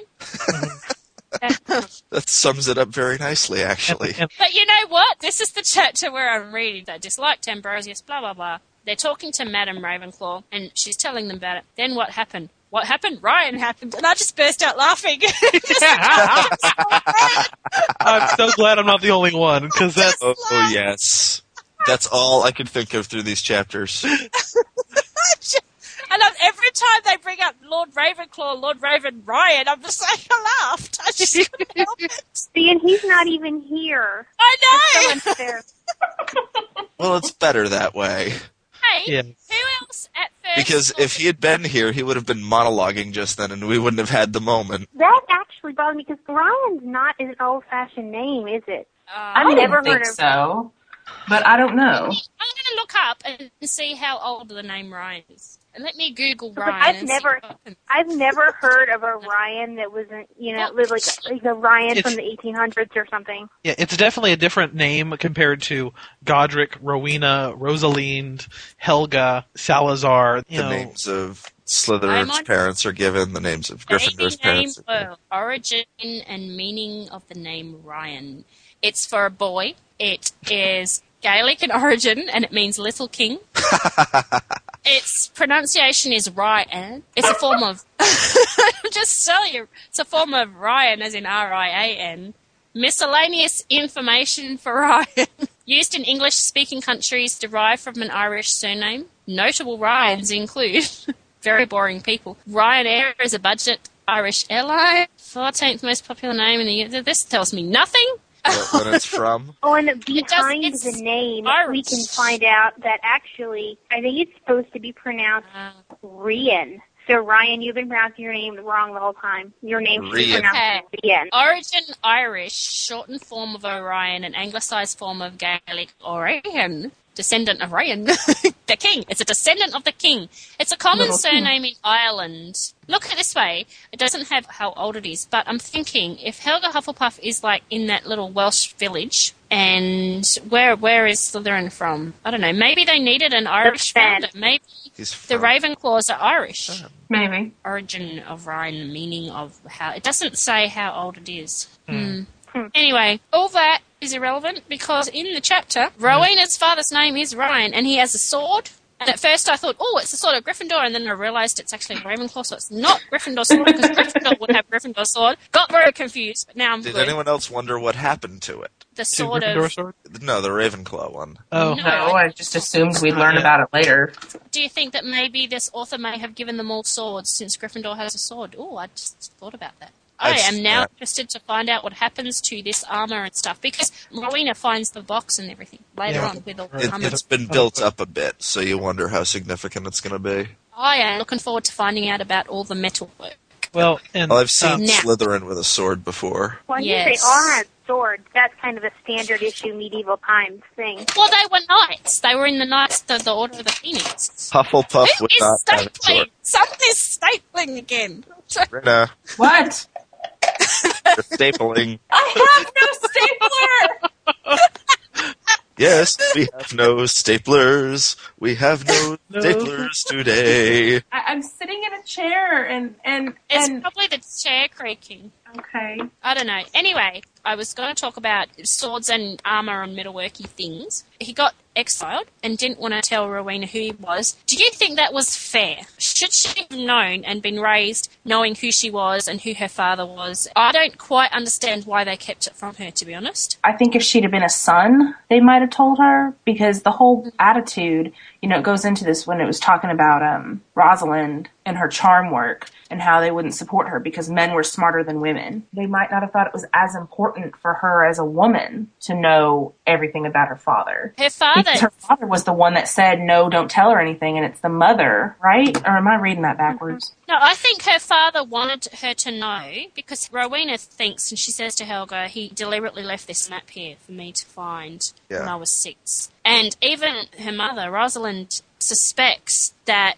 she will find out because he wrote the 3rd book and he hid it with the armour, and she's kind of suspicious, and they know Rowena's very intelligent, and so I think he sort of wanted her to know, and that's why I couldn't quite work out the motive. He seemed to want her to know. The mother seemed resigned to her knowing. I'm like, well, why didn't they tell her from the beginning? Maybe they thought it would influence her growing up. Let her have a childhood. Yeah, it's a lot to live up to. This your father being this kind of heroic figure. That's a lot of pressure. I was about to make that exact same point. This is exactly why Dumbledore wanted Harry exiled child from the Wizarding World. Wanted him to grow up with a normal childhood, even though he didn't get it. Just be a kid, not have to deal with all this. And he feels a lot of pressure when he gets to the Wizarding World to live up to his parents and the legacy that you took the words right out of my mouth. All of this pressure. That's true. I didn't think about it that way. Me either. I just kept saying, they're so mean. Give her the book. Let her read it. Oh, yeah. I'm analyzing on the spot because you're making me think. That's one of those things, though. She seems to take to it very quickly when she finally finds out. She kind of owns it. And I can't help but wonder if maybe that was part of the plan, was maybe, they'll raise her normally and kind of have these values and even call it thought patterns, maybe, that she has learned. They had a plan, Aaron. They had a plan. Not like the Cylons, they had a plan. But, Cylons had a plan. It says Ryan did not want her to grow up in that shadow. She doesn't know why we live so much apart from anyone magical. She doesn't know that her father was an exile. Ryan made sure of that. He also made me promise to never tell her who he was before she was born. He did not want any reminders of that time. I can kind of see. I just don't get it. Thinking about it a couple minutes ago, I was almost thinking like maybe he heard a prophecy of some kind, because obviously they believe in some sort of divination in this world, because Rowena talks about how she doesn't believe in it or whatever. But maybe there was some sort of prophecy he saw where she can't follow after him until she reaches a certain point, or until the two gentlemen come from in the middle of a snowstorm or something. Or some old crone told him, never tell your daughter about this, hide it in the woods or something. I thought that would be an interesting idea. I don't think that's actually the case, but it almost read like that to me.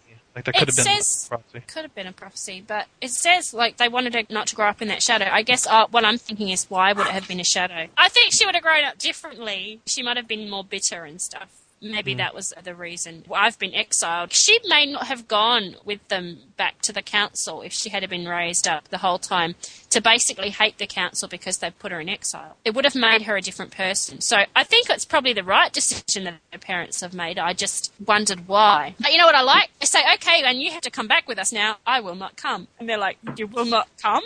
And they don't understand. I did like that. And she's just like, no, I don't care. I'm not coming.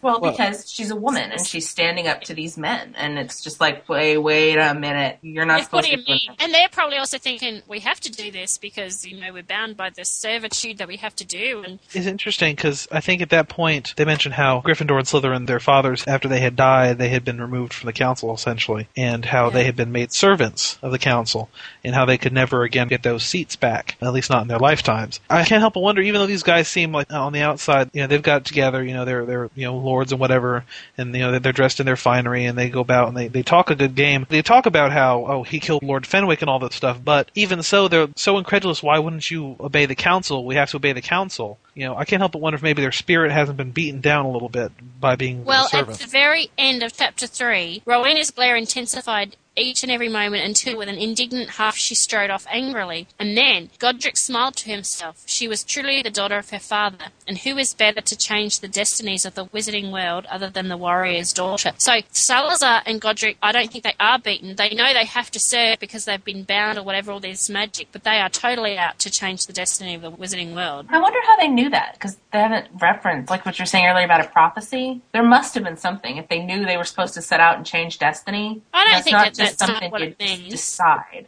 I think it's just the arrogance of youth, thinking we are going to change the world. We are going to take what has been rightfully denied us. No, I think it's just the fact that they know that they're in servitude, and Ambrosius is a mean old coot who is a murderous, treacherous villain, and they're looking for any way that they can the whole time to change things because they don't like the way things are. I think it's nothing more than that. And so they've come across this feisty young woman who will be perfect in changing the destiny. I don't think it's got anything to do with the prophecy or anything like that.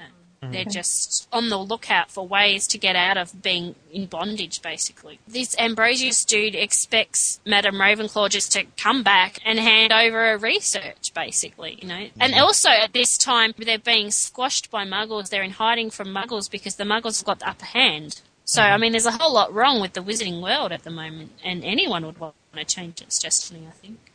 True. And I think a lot of the hope of it died when Ryan was exiled, and had to abandon his little Phoenix Knights or whatever. Because they were the people that protected them against the Muggles, and that's why they were succumbing to the Muggles now, because they didn't have that protection. And Ambrosius seems like the kind of guy who wants to browbeat. He wants whatever Madame Ravenclaw's got. He's threatened by her probably because she's smart. This is me all speculating, but she's smart, so he's threatened by her, but he also wants her under his control where he can direct what she does, because they're under threat from the Muggles and everything, so he needs someone who's smart that he can then pretend that it's all his idea. See, it's He's all going evil. to conscript her, basically. Yeah, it's just all evil and corrupt and bad. And there are hints of an evil plan of some kind.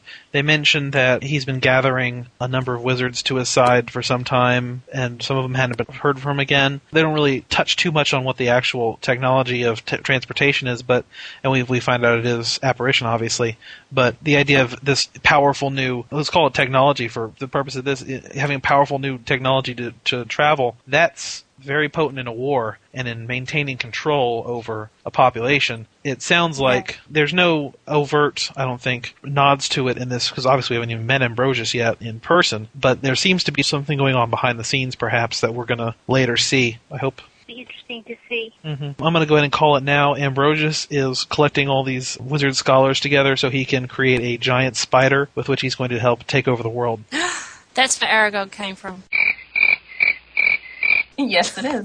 Wow. Sorry, giant mechanical spider. There we go. Wow.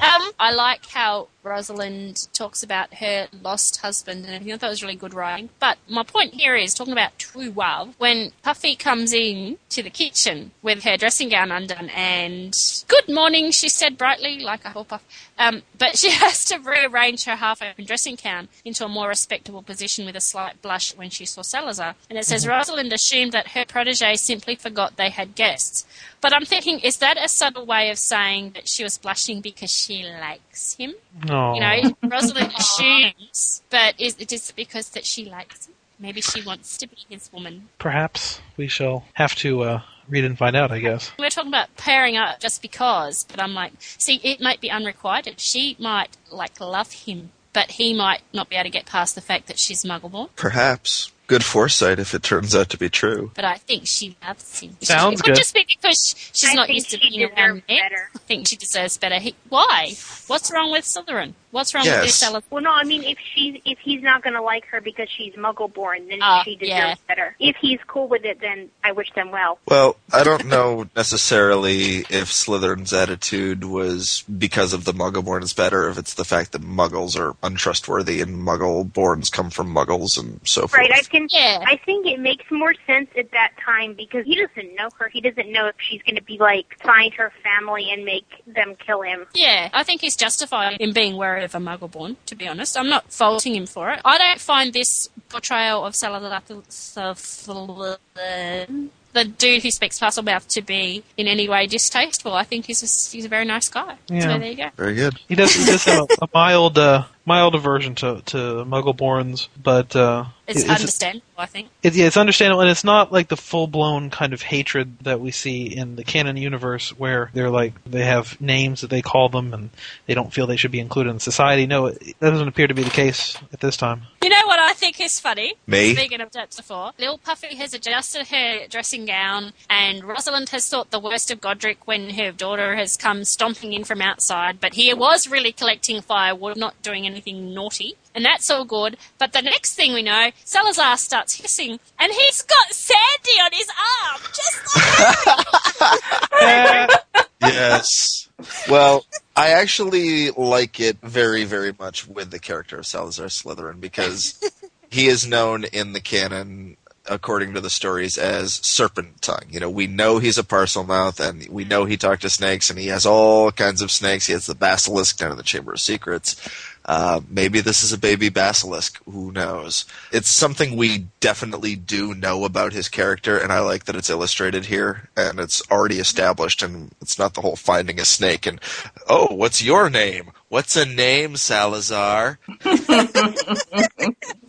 you know the best part of it? He brings out his little snake. She's like, oh, you're a Parselmouth. Why, yes, this is my best friend. And she's still got little prophecy. she's right. Godric and I will have to stay here until the winter snows, right? And so he's got this little fortune-telling snake. And so then Rosalind is like, very well, then we need to sign the house chores. And these strong, burly men with swords and little, like, snakes, they could sick the snake on them. They panic because they have to do chores. Well, in the times that we're in, the chores were largely relegated to the role of women. Well, Yeah. not Fair enough. necessarily. Certain things Because like there are big manly chores. tasks of firewood and so Not forth. manly tasks. Who do you think has to upkeep? I just all have the this picture in my head that these guys are imagining being elbow deep in dishwater, scrubbing the pots and pans, looking at Well, each they other, are. going, "How Godric has to wash the breakfast dishes with Rowena.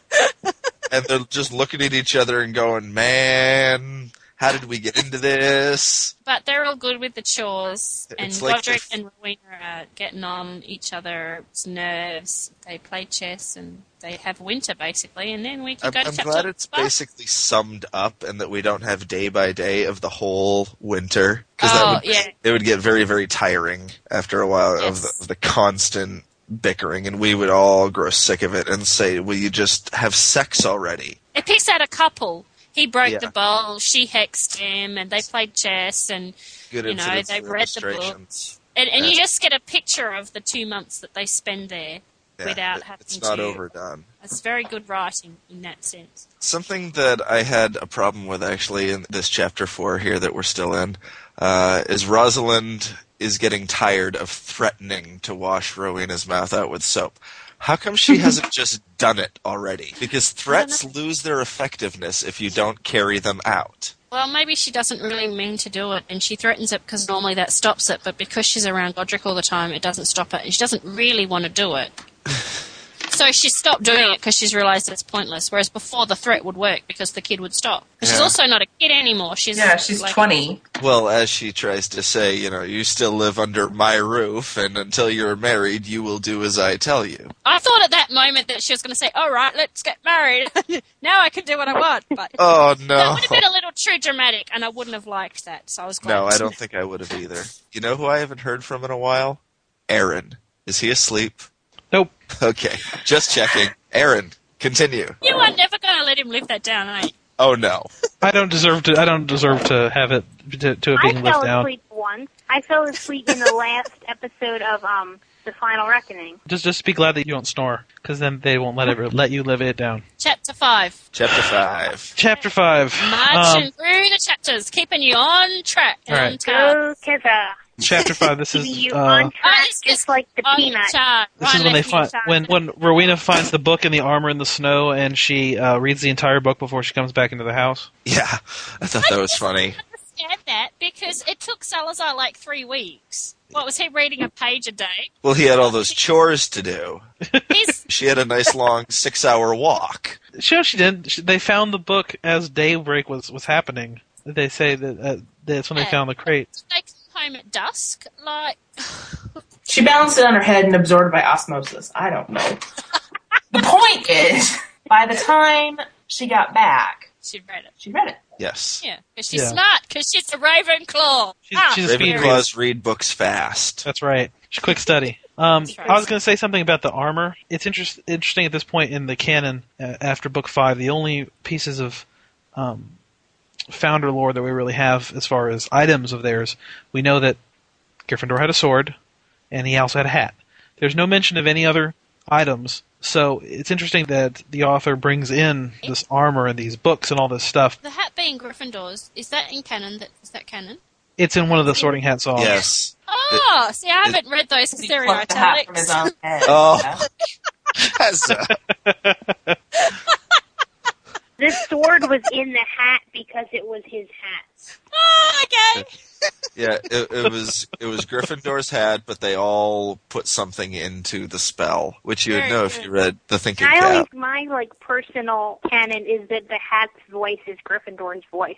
I don't know why. That's just something I decided. That would be cool. But wouldn't it make sense, though, in the universe that this author's created, he's a knight. And he's like the hero warrior knight dude. Makes utter perfect sense that he would have like this suit of armor that would be really, really important stuff. Yeah, my point was that there's no mythology of items other than the Gryffindor sword and hat to draw upon. There's no, Slytherin always had the special locket around his neck. They don't mention that. There's not going to be any significance to that because it's after the time, unless the author incorporates it later, which would be kind of interesting. Maybe if he has some sort of love that's lost or something, or because we don't find out any of that until very end of Half-Blood Prince, and we don't even really. I suppose it could. What did we say? It came out. Half-Blood Prince was out by the time it was finished.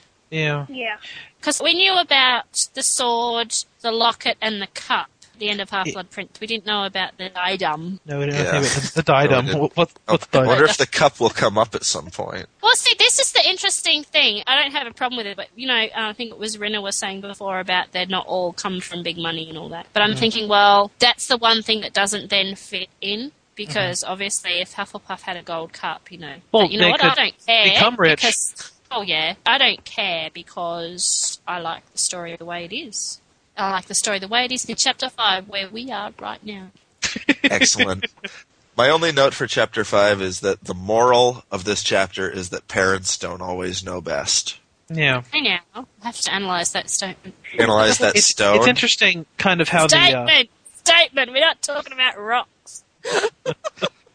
Is there a difference between rocks and stones? Yes, stones are little. The rocks are big, and boulders are bigger, and stones are and pebbles are even smaller than stones. See, there's a hierarchy. Yeah. Much like there's a hierarchy. Gravel is whereas I am at the top because I'm the one in charge, and I'm talking about Chapter 5, not geology. Speaking of Chapter 5, Keza, I think it's interesting how Rosaline goes almost a 180 from, as far as parenting technique, from you cannot see this suit of armor or you cannot read this book to, okay, you're a woman, you can go if you want. It seems like she kind of turns on a dime there. Maybe it's just... She realized that Rowena was going to go anyways? Perhaps. Because she already snuck out of the house. Yeah, if your kid sneaks out of the house at midnight, you're like, I'm really going to be able to keep her here. And also, the other thing that changes, though, is that Salazar and Godric tell her that they're bound in servitude and stuff. True. And she's like, well, why didn't you say so before? You've only been here the whole bloody winter. You'd think that would have come up. It's like the Wizard of Oz, when they knock on the door. Who rang that bell?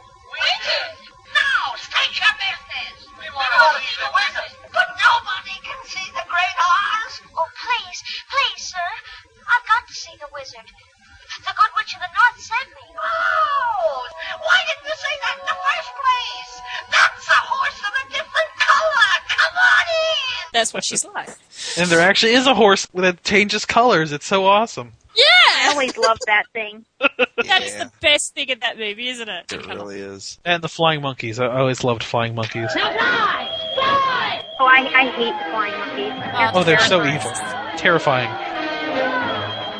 You know what's even scarier than the flying monkeys? Is the guards. In Wizard of Oz?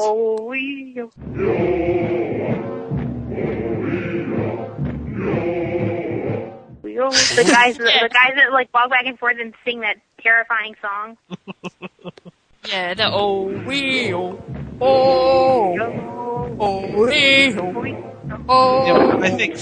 I think the Wicked Witch of the West has the great archetypal maniacal laugh too. Exactly. She's got a great laugh.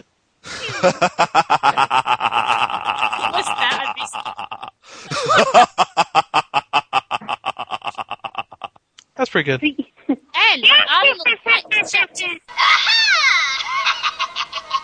and yet Rowena and Helga, actually more so Helga, our little dear friend Puffy, it's much like Glinda, the Good Witch in Wizard of Oz. I'm Glinda, the Witch of the North. Speaking of our good friend Puffy, in Chapter 5. In Chapter 5 of the fic. That we're currently covering. This is the one where Helga kind of shows her stuff, doesn't she? She refuses to be left by the wayside. That's in Chapter 6, I think. She doesn't show her stuff. She covers back up.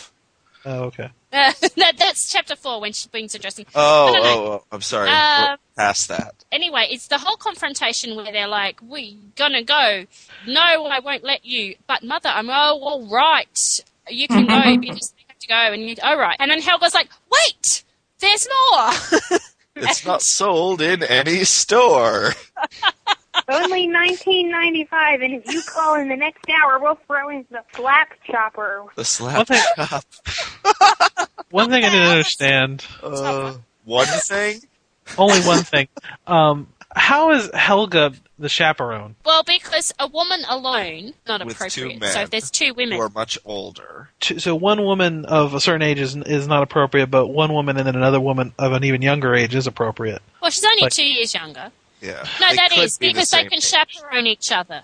They're I not guess. traveling along. Like That they makes- can share a room. It's she's not being put in a room by herself, therefore unchaperoned. But she can't go in with them because she's a woman and they're men. I guess I just usually think of chaperones as being older, but That's logical to me. But yeah, that's what she says. She can't go unchaperoned. That's where she stands up and shows her stuff, I think. Yeah. Because Well, I she's alluded to like- that earlier. It's the loyalty. She's not going to 'Cause let then- her friend go off and let even her reputation be stained by this act here. She's going to defend her friend because she's a good Hufflepuff. And of course Slytherin is like, what? Now we have to babysit two women? Two of them. What is Godric thinking? And she is just like, it says here, Helga was a small person. She did not have a presence that made people notice her. She was quiet, pretty, and did not speak out of turn, and was always cheerful. Not that day. But that's what I like about Puffy. I just can't get over that you keep calling her Puffy. Good old Puffy. I think it's stuck. I'm starting to think of her as Puffy. I can't help it. Now the only question is, what do we call Gryffindor and Raven? Are we going to call them Griffin and Sliv? Or Under no circumstances are we going to call him Sally. No. Griff, Sally. Griff and Rinna. Like, is this the horse in a year? Not the horse, the snake in a year like none other. Yes, we're going to get confused if we try and call him Sal. Sal's. The horse. Horse. The horses have a different colour. That's a horse of a different species. I don't think Harry could have carried a horse around his arm. Yeah, you just wind the horse around your bicep. Stay there, Ed. Actually, you know what I find funny? The horse, the Ravenclaw dude, Ryan Ravenclaw. So such a name. I just can't get over it. He needs a new name. Lord Raven. He has a horse called Roland. Everybody starts with an And isn't Helga's parents, aren't they? Is her mum start with a H or something? Maybe there's a rule back in those days that you can only marry people who have the same first initial as you. Correct. Something like that obviously existed. Although Salazar's little sister is Dahlia. Well, she's not. She's clearly the black sheep of the family. As we're told several times in the text of the story, she's a girl, and therefore it doesn't matter. That's right. On the subject of horses, Godric's horse is bigger than Salazar's horse, and I want to know if this is an insinuation. Salazar has a snake. And what this all means is that the larger Rowena needs to ride with Godric for comedic purposes. And my question on this is, didn't they just use a spell to make the baggage feather light? I call shenanigans on this one. Oh, come on. They have to get them together for comedic purposes. Oh, that's exactly what it's for, but it's like I hate when the comedy comes at the expense of logic and plot and something that just happened 2 paragraphs ago. Hang on, let me see. Where did they cast the Featherlight Charm? Because I don't remember that. I don't have the fic open. Somebody want to back me I up? do. Let me dare look. you.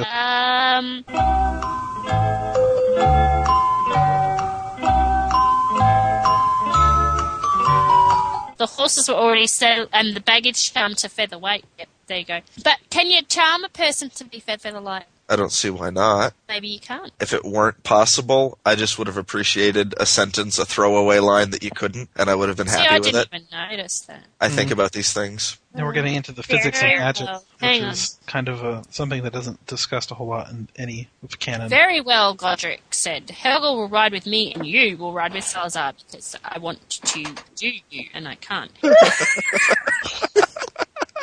Way to read the subtext in there, Kaz. Oh, yes, awesome. Salazar likes it. He wants to get better acquainted with Rowena and see what makes her tick. because he wants to get with her. Indicates he doesn't want to do her. No, he wants to get into her mind. Not oh, okay, there you go. Different, right? They're very different. He likes the idea very much, but he had also noticed a major drawback. Nay, an impossibility. Nay. Nay. And I like the way his little internal monologue. Why do I have to be so observant? It will not work, Godric. Why not? Because my horse is much smaller than yours. And Rowena is, I beg your pardon, Rowena, bigger than Helga. It would be for the best if Rowena rides with you. To me, there's nothing like, I didn't notice the featherweight thing, and it seems logical and makes sense. But the funniest thing is after that, she's like, I'm not going to do it, and then they're both glaring at each other. Oh, they're giving each other a significant glance. Who's getting memory charmed? And Helga's like, it's only for a ride. It's not like we're asking you to marry him. And I'm like, prophecy much. That was the wait for that to happen. I think maybe Helga is sensing the mood in the air. It's reminded me of Ron and Hermione in Goblet of Fire. Mm-hmm. You know, you can just see Ron and Hermione doing, I don't want to touch her. Well, it's not like we're asking you to marry her, Ron. Yes, I don't want to marry him. I would rather marry a book than Ron. Yes, thank you, Hermione. Hermione book. Well, it is a legitimate shit for. Is it a particular book? It is Hogwarts of History, right? I checked this out weeks ago. Forbidden Light reading. And see, that's another reason I think Rowena and Godric remind me more of Hermione and Ron than Harry and Ginny. As far as the relationship goes, definitely. Yeah, I think Godric acts like Ron. And he's got blue eyes like Ron. And I didn't think Harry when I was thinking Godric. He's got black hair like Harry, though. Well, we all know that Harry is a descendant of Godric Gryffindor, don't we? Yes, we all know that. It was known. It was common knowledge. Didn't J.K. Rowling say that in an interview that Harry was Gryffindor's heir and Neville was Hufflepuff's heir? Oh, okay, you're taking the mickey, gotcha. Brilliant! I don't know what you're talking about. Has Godric Gryffindor in this fic got black hair? I thought that was Slytherin. I thought in the description said he did. Oh, I don't know. I'm obviously not paying attention. I always say Godric Gryffindor with red hair, but that's because that's what he has in that picture on JKR's website with his little sword. In the picture, Helga has red hair, and I still picture her blonde. Rowena's got auburn hair, which is fine with me. I'm cool with that. Yeah, I that's fine. I like that she looks good in blue. Although I have to admit that did actually remind me of Twilight, because apparently Edward likes Bella in blue, and I was like, oh. But, that's not the author's fault. That's mine for reading Twilight. Well, before we answer that, I think we should address the more important question. How dumb are you? Reading Twilight and not this fic. Right. No, I was reading this fic. I haven't read Twilight. Rita, take it away. About Twilight or what? No, we don't want to talk about Twilight. I was just saying the fact that Rowena looks good in blue made me think of Edward and Bella. They have absolutely nothing to do with this fic, because the vampires, there are no vampires in this fic. So far. But the vampires in this fic would be like Sanguini, who is not at all like Edward. Right. No. All right, that's completely like... Say it out loud. Say it. Vampire. It stops at, they've walked all through the mud. It was not long till a voice cried, "Who goes there?" Yeah. Big cliffhanger ending. Yeah. Star of the North does a lot of little cliffhangers at the end of these chapters. What do you guys think about that? It must have been really annoying when it was a work in progress, because cliffhangers suck. But it's really good when it's complete and you can just click the next chapter. They make you come back for more, though. Yes. As a writer, I love cliffhangers. Because I totally love cliffhangers. They're the best. Yeah. Aha, now you will have to come back next week and see what happens to Harry and Ginny. Same Potter time, same like it's Potter like channel. Like a 1930s radio show. Harry and Ginny are about to do it. And Harry has run out of condoms. Oh, cliffhanger. Actually, did I tell you, I got a reviewer on fanfiction.net. They accused me of shortchanging them. That you built this up, and then when they went and did it, you faded to black. We didn't get any details. Yes, because the fic is rated PG. Actually, I rated it higher. I actually got yelled at by one of the reviewers on fanfiction. I rated it M because I don't understand American rating systems, so I just rated it to be safe. And they're like, if it's rated M, you really have to tell us why. What is it about this fic that's rated M and why? Because this is just, and I'm like, I don't know. I just stuck a rating on there. I'm like, maybe it's not rated M. But, because you have to be mature to understand the things that go on in this fic. Yeah, and as you are complaining, you are obviously not mature and should stop reading. Bye-bye. I'm like, I don't have to tell you why I've rated it M. Like, wouldn't that ruin the plot? Yeah. Sorry. Hello, dog. You should have said it was rated M for character death, and then even though there's not really character death in your fic that I recall. You already say it was rated M for dogs. Rated M for dogs. Oh, there is a dog in it. Hardcore dog content. I was thinking there's no dogs in my fic, but there is a dog. Dora. Yeah. Dora's in the fic. Did anyone die in my fic? Yes! Oh, no, that wasn't someone who died. I'm thinking... I don't think anybody died. Nobody died in Kez's fic. Did anyone die in this fic? Not in the first 6 chapters of the prologue. Ryan died. Ryan died. In the flashbacks. Ryan died. No, he was dead when the fic started. No one is dead yet. Lord Fenwick was killed before the start of the fic. Ryan was killed before the start of the fic. Actually, Ryan was killed after the prologue. Killed between the prologue and chapter 1. Yep. Yeah. Correct. Okay. So there has been death. It has been death. But I don't think it's been rated dead. Ryan is dead. See, it just makes me laugh. I don't know if I can take the character seriously. I just can't believe he's not here. Like, he should have been on here when we're talking about him being dead. Let's type that in the box and see if that gets his attention. I feel like going, I was just going to see if that would get his attention.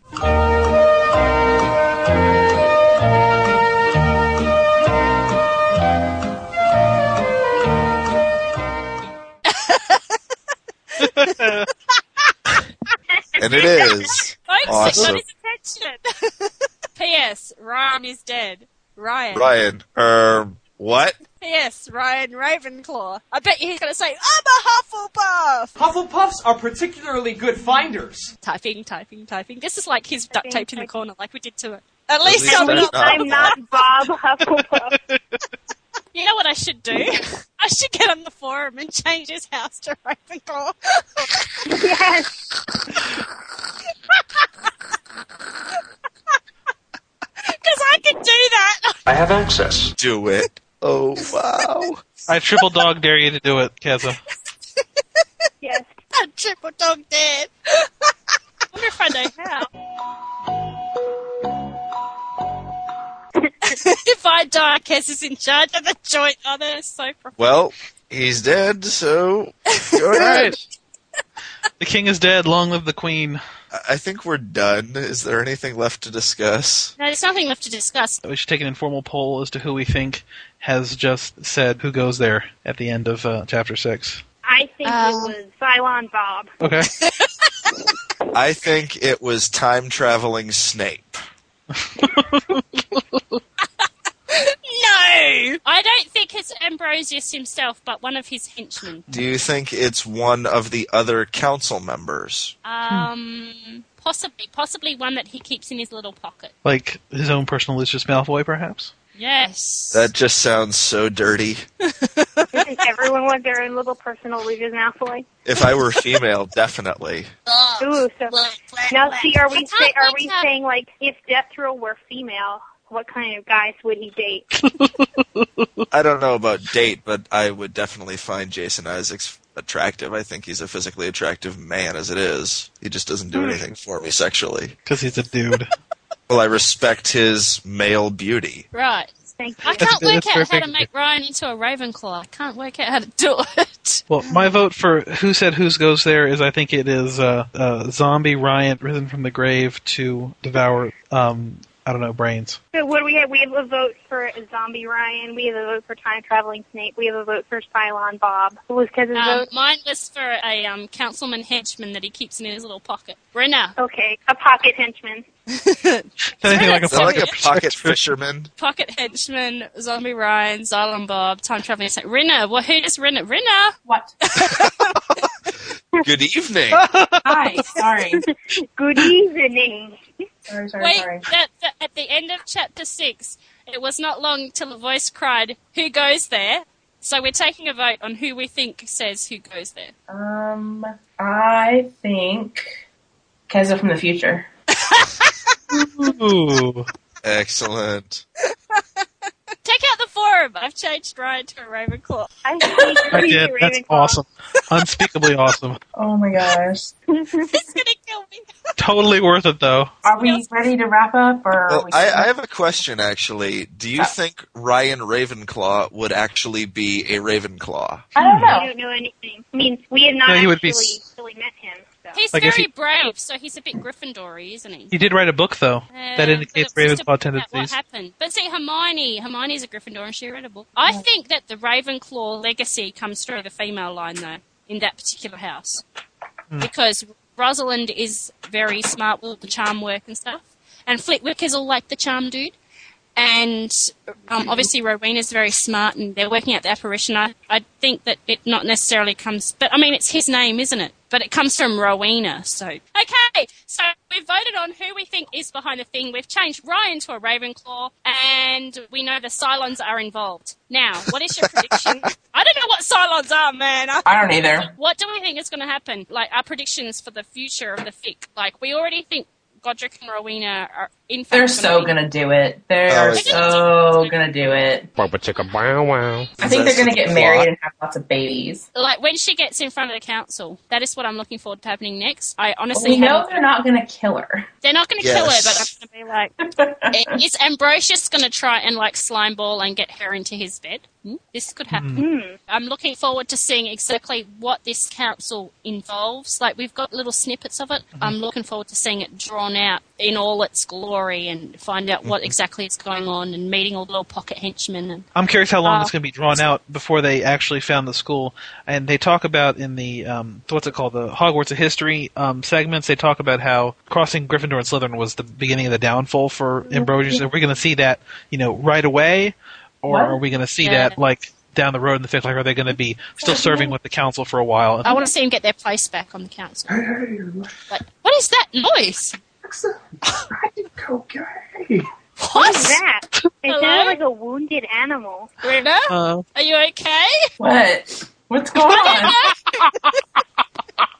It sounded like there was like an evil zombie on the other end of the line. Was it zombie Ryan? I want to see them get their place back on the council. But that can't happen, can it? It can't. No, it can't. Not with the current That's rules, what- at least. But surely they can overthrow everybody and do what they like. Maybe that's why they went off to set up the school.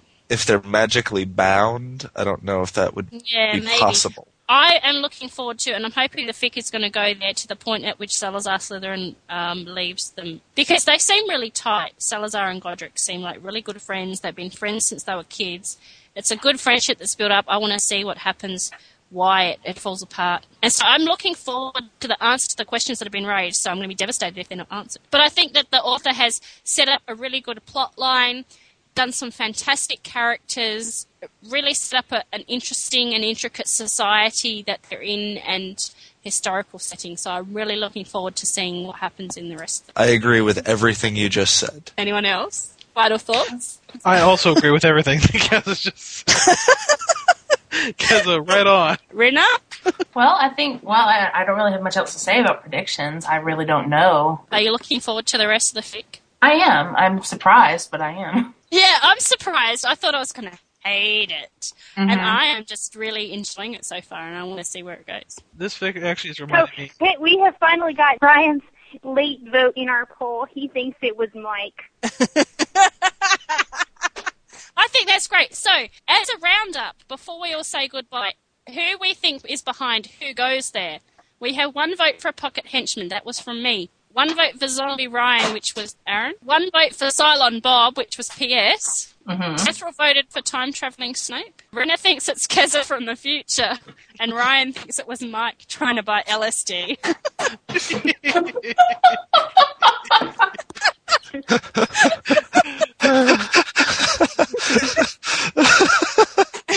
Apart from that, on this podcast, just to recap, PS is Rose Quartz. Rena doesn't have a statement. Ryan is a Ravenclaw. Check the forum. That we're going to put up of the forum, because it'll be changed back in the future when you get this. Yes. Ryan just discovered that he's a Ravenclaw. And anything else happened? Oh, we talked about rocks. I think that's Fascinating discussions about rocks. all right, well, with that, I think we should probably wrap up. Yeah, good night, everybody. Good night. So hold on to the wonder that those books brought to our lives. Keep each other safe. Keep faith. Good night. Seems to be working. Yay! So far, so good. Knock on wood. I love that we're going to have that on there. Oh, crap. Oh my gosh, this is so exciting. I just love this part.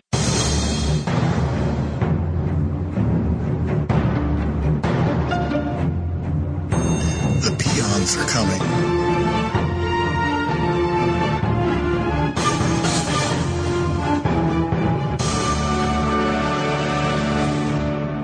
Hey everyone, welcome to Peoncast. I'm Scott. I'm Kayla. I'm Kelly. And I'm Sue. Today we are covering a story called The Thinking Cap, which is a first in a series of stories about what goes on inside the Sorting Hat. It's by Andrea. It's available on Fiction Alley, where she goes by Andrea13. And there's also a audio fic of it up on PotterficWeekly.com. We'll put a link up in the show notes. So this was a very interesting fic. It was cute, I thought. I loved it. I liked it a lot. Mm-hmm. It's an interesting idea. To have the founders speaking to each other inside the hat. Mm-hmm. At one point, the hat says that Gryffindor put some brains in it, I think in one of the songs. While still alive, they did divide their favorites from the throng, yet how to pick the worthy ones when they were dead and gone. 'Twas Gryffindor who found the way, he whipped me off his head. The founders put some brains in me, so I could choose instead. Now slip me snug around your ears, I've never yet been wrong. I'll have a look inside your mind and tell where you belong. But rather than just making the hat itself intelligent, what it is capturing the founders as they were at that moment and putting their consciousness inside the hat. So every time someone comes up to be sorted, they argue over who gets to have them. Yeah, that was fun to watch him argue over. No, wait, this is more of a Hufflepuff. No, it's a Gryffindor. No, and then almost arm wrestle. You always get the Weasleys. Yeah. It was nice to see, like, Salazar Slytherin in there, too, just because, you know, like, when you think back and you picture all the books and stuff, you picture a really mean guy, and this is a time, I guess, before when they all still got along. This is before he really had troubles with them. Well, a lot of the stuff that we see, you know, it's very, what's the word I'm looking for? Stereotyped. Mm-hmm. By the time that we see it, you know, it's been 800 years, so. Gryffindors are brave, Ravenclaws are smart, Hufflepuffs do work, and Slytherins are sneaky. Yes. Yes, they are. They're all a lot more than that. Yeah. It wasn't in this fic. I think in something else I've read. I think Harry was talking to the Sorting Hat, though, or someone was. And they mentioned that the founders themselves might not necessarily have gotten sorted into their own houses. Right. Mm-hmm. Well, and it's just like in our forums. Everybody has at least one other house in them. We get sorted into the house that we have the highest percentage in, but there's always another one that's a really close runner-up. Yeah, your tendencies. Right. I had 89 points for Hufflepuff and 87 for Ravenclaw, so. Yeah. See, I was 89% Ravenclaw and like 85% Hufflepuff. See, we're interchangeable.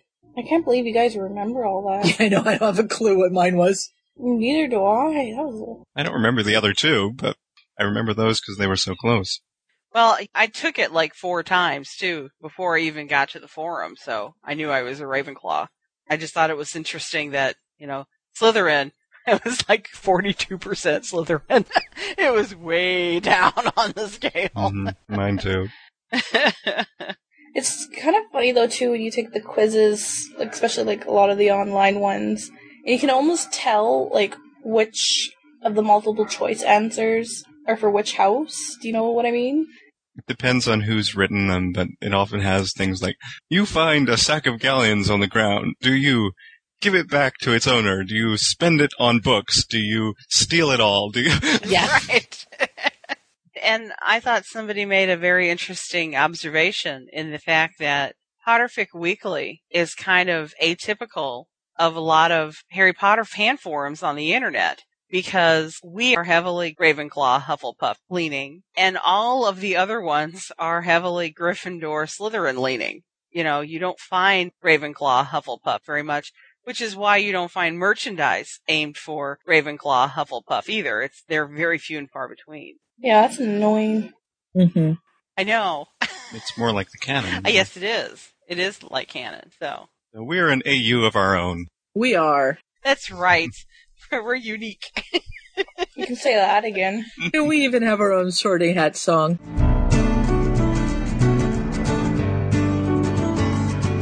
We hold on to the wonder of that world through many pens, and we'll never let go of all the ones we've made our friends.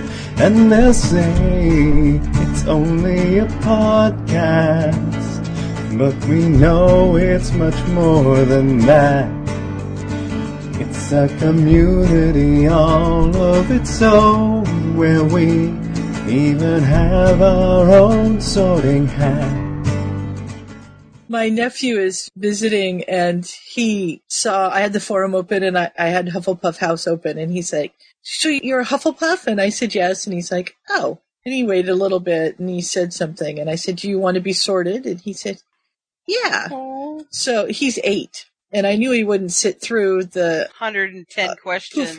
Yeah. Yeah. There was no way. So I did the Facebook one, the new one that's out right now, that's like 5 questions.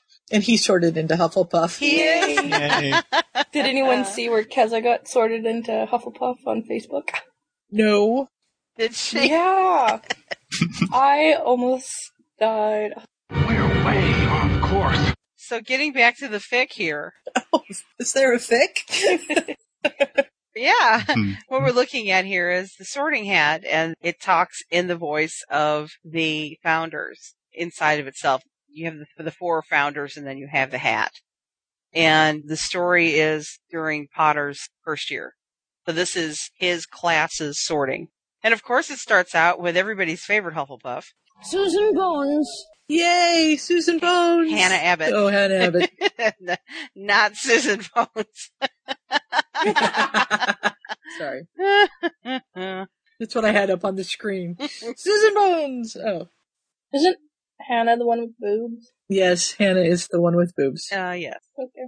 A pixie-ish girl with fat, blonde pigtails approached the hat with mingled awe and excitement. Putting it on her head anxiously, while the whole hall watched, she heard a gravelly voice in her ear. Ah, the first student of the new year. Now where shall I put you? Such loyalty. Lovely to see. You're surely a Hufflepuff! So it's all the founders talking amongst themselves, but the hat is a separate voice too, and he's the one that actually says, okay. I believe so. I think they argue back and forth, and the hat says, excuse me! We're trying to sort somebody here. Right. And they can't hear the founders. They can only hear the hat's voice. Yeah. But the founders can hear the thoughts of the person wearing the hat. They can also look through their minds. You think the cap would get really overwhelmed with so much going on in its head? No, he just kind of sorts it out. And one of the things, and I'm thinking, I hope it's in this particular fic because I've read them all, is that when they first made the hat, each of them put it on so that each of the founders was able to see into each other's heads. That's in one of the later ones in the series, I think. Okay. I just thought that was really interesting. The other thing I have to say is I listened to this on my text reader, and the text reader does not read anything that's capitalized. it spells it. Oh, so no. this one kept me jumping because So Hufflepuff was... Yeah, it's Huffla. I'm like, oh, okay, Hufflepuff, I know that one. Oh, badgers, too. Yeah. Susan Bones has badgers. That's so funny. Oh, yeah. I love that part. I like Helga and the badgers. Ooh, she has badgers, Helga explained with an impression of hands clapping together excitedly. Ooh, I want her. Is that all you care about? Rowena asked in disbelief. Of course not. Look at how hardworking she is. She'd be a credit to my house, but she also has badgers. She's perfect. Go ahead, take her. You can just see her jumping up and down, going... Badgers! She's got the badgers! Yeah. Oh, yeah, here's Mandy Brocklehurst, Muggleborn, sniffs Salazar. Yes, you can have her. I think you really need to work on those prejudices, Salazar, there. Mm-hmm. He amuses me, though. They're my prejudices. I've had them for 1,000 years now. Besides, I tried to have blood 50 years ago, and look how that turned out. Oh, yeah. That's actually one of the later ones in the series, is they go back and do Tom Riddle's year. Yeah. Oh, that's good. Yeah, and then you get to see him talk him into taking a half-blood. I like the fact that they're bargaining with each other. Mm-hmm. Oh, you can have this one, I'll take the next one. Mm-hmm. Yeah. And Helga gets mad and is going to take whichever next one Godric wants. Right. Yeah, because Godric keeps... And Godric seems to get whoever he sets his mind to, no matter who wants that person. If Godric wants him, that's it. Godric gets him. Which is a very Gryffindor thing. Yes. It's got the stubbornness down. But then they all have a certain amount of stubbornness, so makes things interesting. Oh, and where's the part where Seamus is being sorted, and they're like, fine, take him then. I hope he loses 20 points a day for you. Mm-hmm. Yeah. Yeah, that's the one that Helga wanted, was Seamus, which is interesting. You could see that almost working for him, but I don't know. It depends on the Seamus. There's been a few different fics with him, so who knows. I like where Hermione comes up and she's like, She memorized her textbooks. Everyone wants Hermione. Just look at that thirst for knowledge. She's perfect. And then Salazar's all like, ooh, she's certainly one for ambition, such a drive to be the best. A little too rules bound, but she could overcome that with proper stimulus. Oh, she's Muggleborn. Aww. And then Godric admits that he waits to say until the end so he can annoy the girls. Godric! Well, after 1,000 years, you need to take your fun where you can. Oh, and then of course they're having an argument over her. Of course. Well, and then when they listen to her, she's like, I suppose Ravenclaw wouldn't be too bad. Not too bad! You little ingrate! Which is actually a line of hers from the train scene, I think. She says that to Harry and Ron. Why is it, Helga asked in a low and deadly voice, that everyone seems to have gotten the idea that my house, my loyal, hardworking students, is full of toughers? Hufflepuffs are particularly good finders. It's interesting to notice that the person who prompted that was Neville. Mm-hmm. She's ticked off. Yeah, she's not happy. And Neville shows his bravery over and over again. He's the guy that stands up in the background and is the rock that everybody depends on. I love Neville. Mm-hmm. I thought that was really very cool. Mm-hmm. Because he's trying to argue himself out of Gryffindor, which gets him further and further into it. Yeah. Right. Well, he doesn't feel he deserves it. And that really fits. I mean, seeing what we see of Neville in the first couple of years, especially, just his really poor self-esteem and confidence, everything. Kind of sad. I like the Salazar's like, Salazar said slowly, his voice full of disbelief, is he arguing with us? And Neville's going, I don't deserve to be a Gryffindor. I should be a Hufflepuff. What the hell is a Hufflepuff? Or how Godric said, how he's so brave. He's like, have you seen his family? Look at his grandma. Yeah. Mm-hmm. His grandmother scares me. Oh, yes, he definitely belongs in Godric's House of Id, bravery. Oh, shut up, snake boy. Gryffindor! The banter is great. Mm-hmm. She really got the banter down. It's really kind of fun. And we have Malfoy. Oh, yes. This is like one of my favorite parts. I'll just read the paragraph here. Luckily, they didn't come across any terribly questionable students for a bit after Longbottom, giving Helga a chance to repair her injured pride. Salazar was humming slightly, though the sound eerily came across as sort of a hiss. He was still pleased about the Malfoy boy, whose cunning and ambition were so clear that Salazar had simply shouted, "Mine!" and the hat bellowed the answer before any of the others could protest. Slytherin! Not that any of them really wanted to. Well, you'll notice, of course, too, we were talking about the fact that you have people who are tendencies of one or the other. Malfoy is 100% Slytherin. There is no question about that. That's true. Nobody even protested. It was just, let's just do this one. Well, if I remember correctly, they didn't even put the hat on his head. It barely touched him, yeah. Yeah, that's in the book, that it only just touched his hair before she took off again. Yeah, well, we don't want to mess that hair up. God forbid. I have to say, I never really pictured Malfoy that way until movie 1, but We have a Nott. And this is before we knew that Nott was Theodore, so Nott is Tegan, a young girl instead. Tegan, yeah.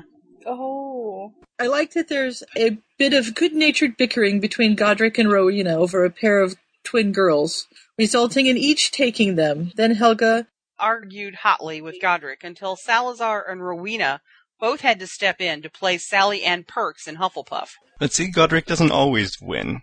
Helga did get that one. If they'd still had bodies, Salazar would sat up and crowed when the hat dropped on the next head. Harry Potter?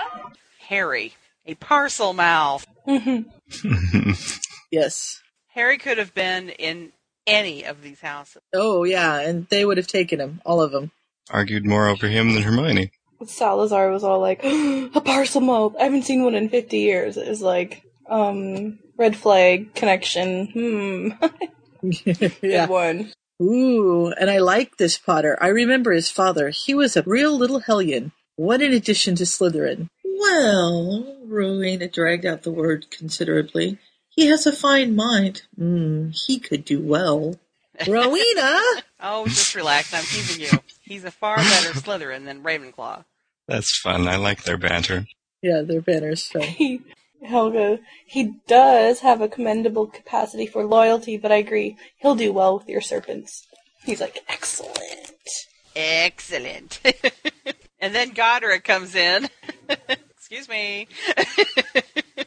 You can just picture Godric tapping him on the shoulder. Excuse me. Mm-hmm. And then they decide to see what Harry has to say. And of course, there he is sitting there going, not Slytherin, not Slytherin. Anything but Slytherin. No, please. Godric's trying not to laugh. Well, if you're sure, better be Gryffindor! Yeah, but he's a Parselmouth! He's Parselmouth. I don't think Helga wanted him. No, Helga pretty much said that he was loyal, but he'd do better in with the snakes. Right. So, and then poor Salazar, he just has to go and mope for a while. Yes. I like him in this. He's very, he's personable. He's fun. He's very juvenile at times. Yeah, he's that too. Yeah. But it's kind of fun. Yeah, when he's mimicking, he's like, not Slytherin, anything but Slytherin, Salazar quoted in a high voice. Honestly, what did I do to deserve that? Do you want that alphabetically? Categorically? Or chronologically? Sorry, I couldn't pronounce that word. Categorically. I can't say. Categorically. Categorically. There you go. Yeah. Did you get it? You got it. Oh, God. Blooper. And then they're like, 5 minutes out of this bloody hat, Godric, with or without a wand, and I will make you regret every bloody... Boys! Helga snapped. There are children present. They can't hear us. They can't hear us. And then they just all crack up. Mm-hmm. It's like, are we done with this group yet? Salazar asked irritably a short while later. Mm-hmm. And then about 6 paragraphs later, they're done, and he's like, what, already? Ronald Weasley! I thought it was really funny with the Weasleys. because it was like, you can't have all of them. Oh, you took the twins. You took the little boy who wanted to be the Minister of Magic. Fine, I'll give you the Dragon Tamer. That kind of stupidity can only come from a Gryffindor, but you can't have them all. Mm-hmm. This one is very ambitious. It's like collect all 7. Yeah. And this time it's Helga has to remind them to ask what Ron actually thinks. I know just what to do with you. Gryffindor! Well, and I thought it was interesting how he said, I'll get the next one. Mm-hmm. He still didn't. The next Weasley that comes along, I'm taking. Boy, I can't wait to hear what Ginny Sorting did. Mm-hmm. I'm not sure who said it, but they're like, his chief ambition right now is a new set of robes, Salazar. Because he's trying to sail. Yeah. Poor Ron. So cute. Mm-hmm. I know. Poor Ron. It would have been interesting with the twins or Percy and Slytherin, though. I don't know. Oh, yeah. Yeah. Can you see the twins in Slytherin? Yikes. Oh, that would have been just frightening. I think they would have been way worse. It would have been fun. They probably would have terrorized the whole rest of the house. They're too nice, though. They still have that, like... They're honorable. You know, humanitarian streak. Yes. Mm-hmm. And I think that if they had been put into Slytherin, there wouldn't have been any restriction on what they were doing. Right. Could you imagine Snape? God. Snape would have pink robes like every other day. He'd have gray hair. Mm-hmm. Pink robes, green hair. He wouldn't have black string, he'd have gray stringy hair. Or like one of those vivid, like, just a streak of like those white. Then they'd have to start comparing him to a skunk instead of a bat. I can just see it now. They'd be sending toilets home every other day. Oh, boy. So I think this is interesting that we thought, T. Knott was a girl in this, and Blaise Zabini was a boy. Because for a long time, we thought Blaise Zabini was a girl. Well, there you go. Although I'm not sure why. I always thought he was a boy. Yeah. Well, maybe Andrea had come across Blaise before somewhere. Apparently it is a boy's name. It's just really uncommon, so nobody knew that. Ah. Well, that's the end of the fic. They get down to Blaise, and he goes to Slytherin! It was a very fun fic. It was. I like one of the last lines that Salazar says. Don't try to sound insulted, Godric. Honestly, between the Parselmouth and the Weasley, I may not speak to you for the rest of the year. Do you promise? Yeah. They have fun. I really like the banter between them, and in the later fics, there's another short one, and then there's a longer one, and they actually get to move in that one, which is really interesting to see the hat, like, scuttling. I have this vision of the hat, like walking on its rim as it scuttles through the halls and different things. So, moving like a caterpillar with, like, middle going up and then... Kind of, or just like the brim kind of goes down and it kind of walks. Oh, yeah. I'm doing the motions with my hands. It's very scary. Like the way... like a Sidewinder does. It balances on one side and then it just rolls. Mm-hmm. But it was a cute fic. Yeah. I'm looking forward to doing some of the other ones. Yeah, I think that would be fun to continue on a couple more of these. But if anybody listening, 6 months from now, wants to suggest a fic for us to review, please do. Yes, there will be a Peoncast child board on Potterfic Weekly, so feel free to leave any comments there or suggest a fic, and we will see what we can do. Yeah. That pretty much wraps it up. I think so. This was The Thinking Cap by Andrea 13 on Fiction Alley. See everybody next week. Good night. Good night. Good night, everybody. Bye. So awesome.